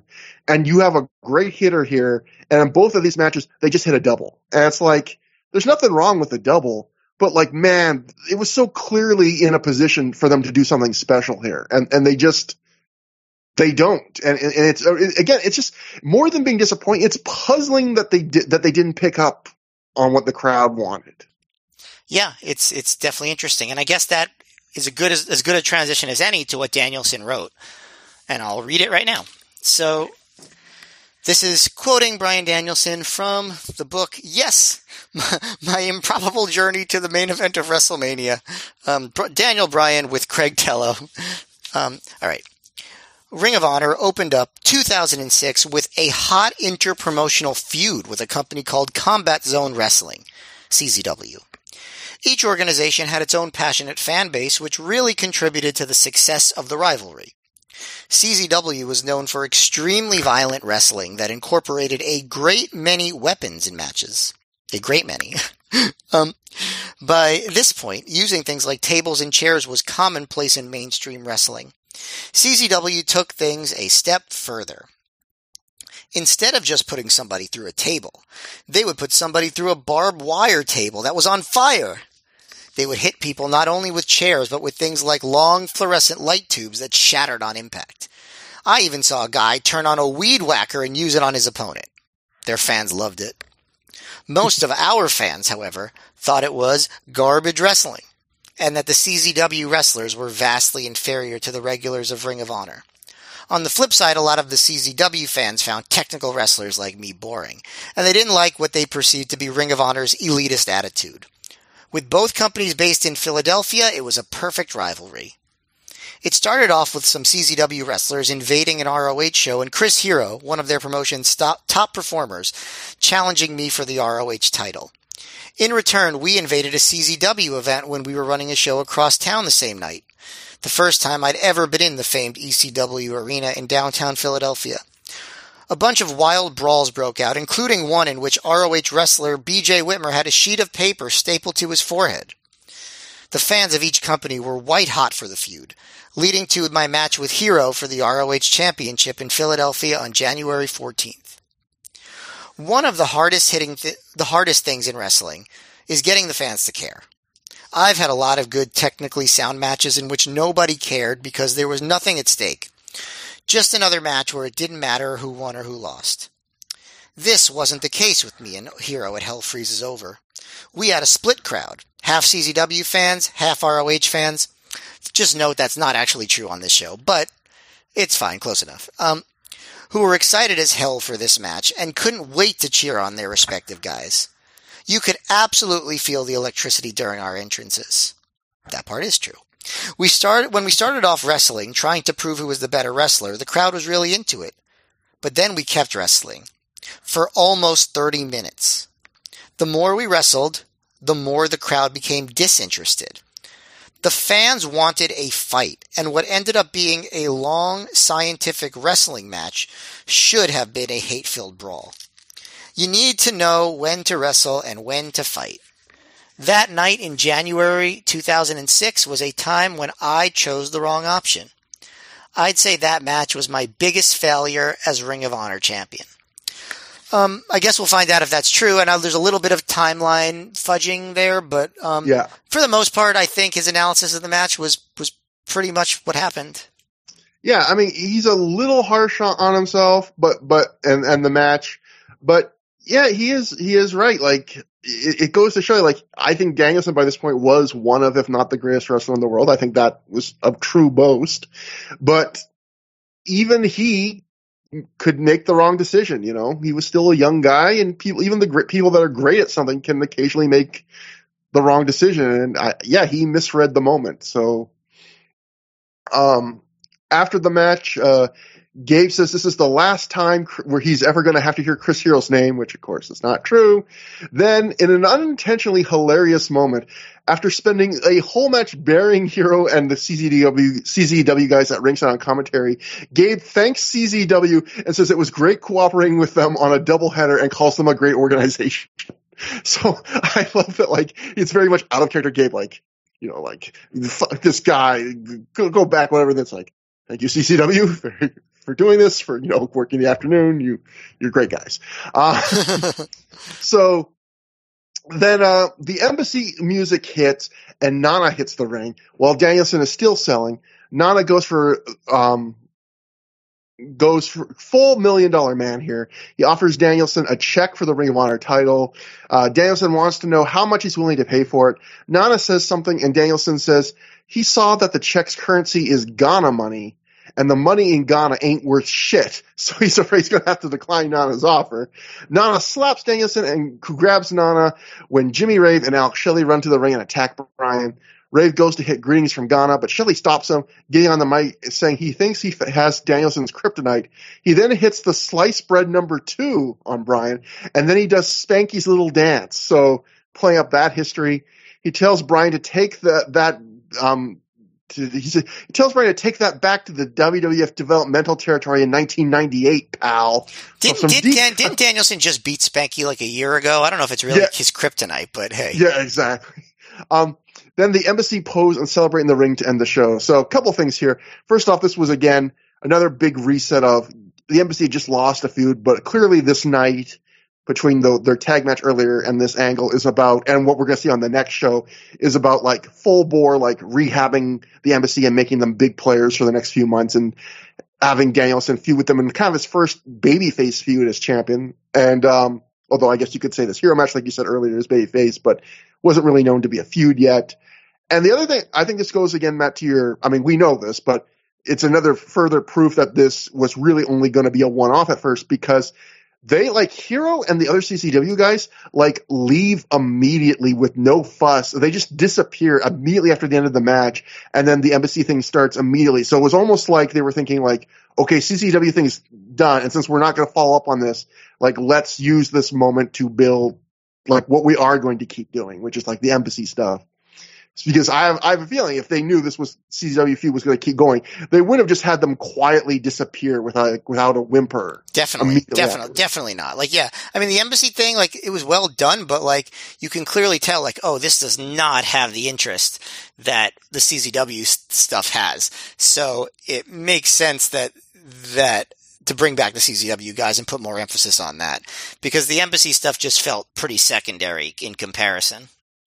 Yeah, so that is Hell Freezes Over. That was a very noteworthy show, and obviously it's just the start of one of the greatest storylines, feuds, whatever, in Ring of Honor history, and it was all unintended, and it all started because of a whole bunch of things, you know, because Ring of Honor, Gabe Sapolsky saw nothing in this guy, because Bryan Danielson had a booking that he made way before probably he knew he was going to be a world champion, because Chris Hero talked Danielson into doing a finish that normally they wouldn't allow, because Ring of Honor, you know, wasn't drawing Philly like they thought they would because CZW and them booked the same time slot together and then had to work out a deal. Like, so many different things had to fall into place for this to happen. Like, it's kind of crazy.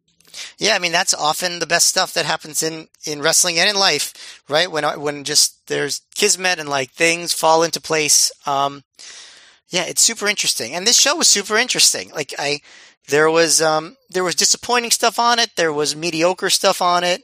There was weird stuff on it, but there was also a lot of really good stuff. There was a match I absolutely loved. There was another match that I thought was just like so much fun. There were a couple other pretty good undercard matches. The main event is certainly a fascinating beginning, even if it was disappointing in its way. So, I find this to be a super compelling show, all in all, and quite a way to start the year. Yeah, I mean, even though I didn't like the AJ Sydal match quite as much as you, I still liked it quite a bit. BJ Joe's really good. That undercard Embassy tag is pretty darn, I mean, not special, but fairly good. And the main event is a good match. And yeah, it is a piece of independent wrestling history. And, you should watch it. Even if there weren't other really good matches on the show, which there are, I mean, it's worth it because this is a huge part, I would say, of the history of U.S. independent wrestling. It's, to this day considered by the people involved as like one of the best angles in the history of the promotion, if not the best. It's one of the best American wrestling angles of the past 20 years, period. And it really all starts here without them even really knowing it. And that atmosphere, even if they do squander it a little bit, is something really fascinating and entertaining to see too. So, yep. Definite recommended show to start the year. And that brings us to our plugs. So as usual, through the years at gmail.com, THROH is how you spell it. That is our email address. We have a thread on the Pro Wrestling Only Plugs forum. Twitter, I'm at Trevor Dame. Matt is at Mayor MGF. At the time of us recording this, we have just recorded an episode of the 5-Star Match Game with Joe Gagney and as the host, of course, and our good friend Justin Shapiro. I imagine by the time we put out this episode, Joe will have not released that yet, but it'll probably be within days after this comes out. So check that out when it does come out. It was a lot of fun as usual. And, yeah, so next time we will be covering the second show of 2006. We will be covering Tag Wars 2006, which is the second annual Trios tournament. The main event, which is the tag titles get defended with Strong and Aries against Danielson and Jay Lethal. And I think that show also has Low Key and Christopher Daniels. So like a lot of stuff on that show too, actually. And it also has the second CZW angle, which I guess is technically, in some ways the start of something more. So there'll be a lot to talk about on that show, and this was fun, and it's great to be in 2006. It's going to be a huge year, or for us, multiple years. So until next time, have a good time. Have a great time.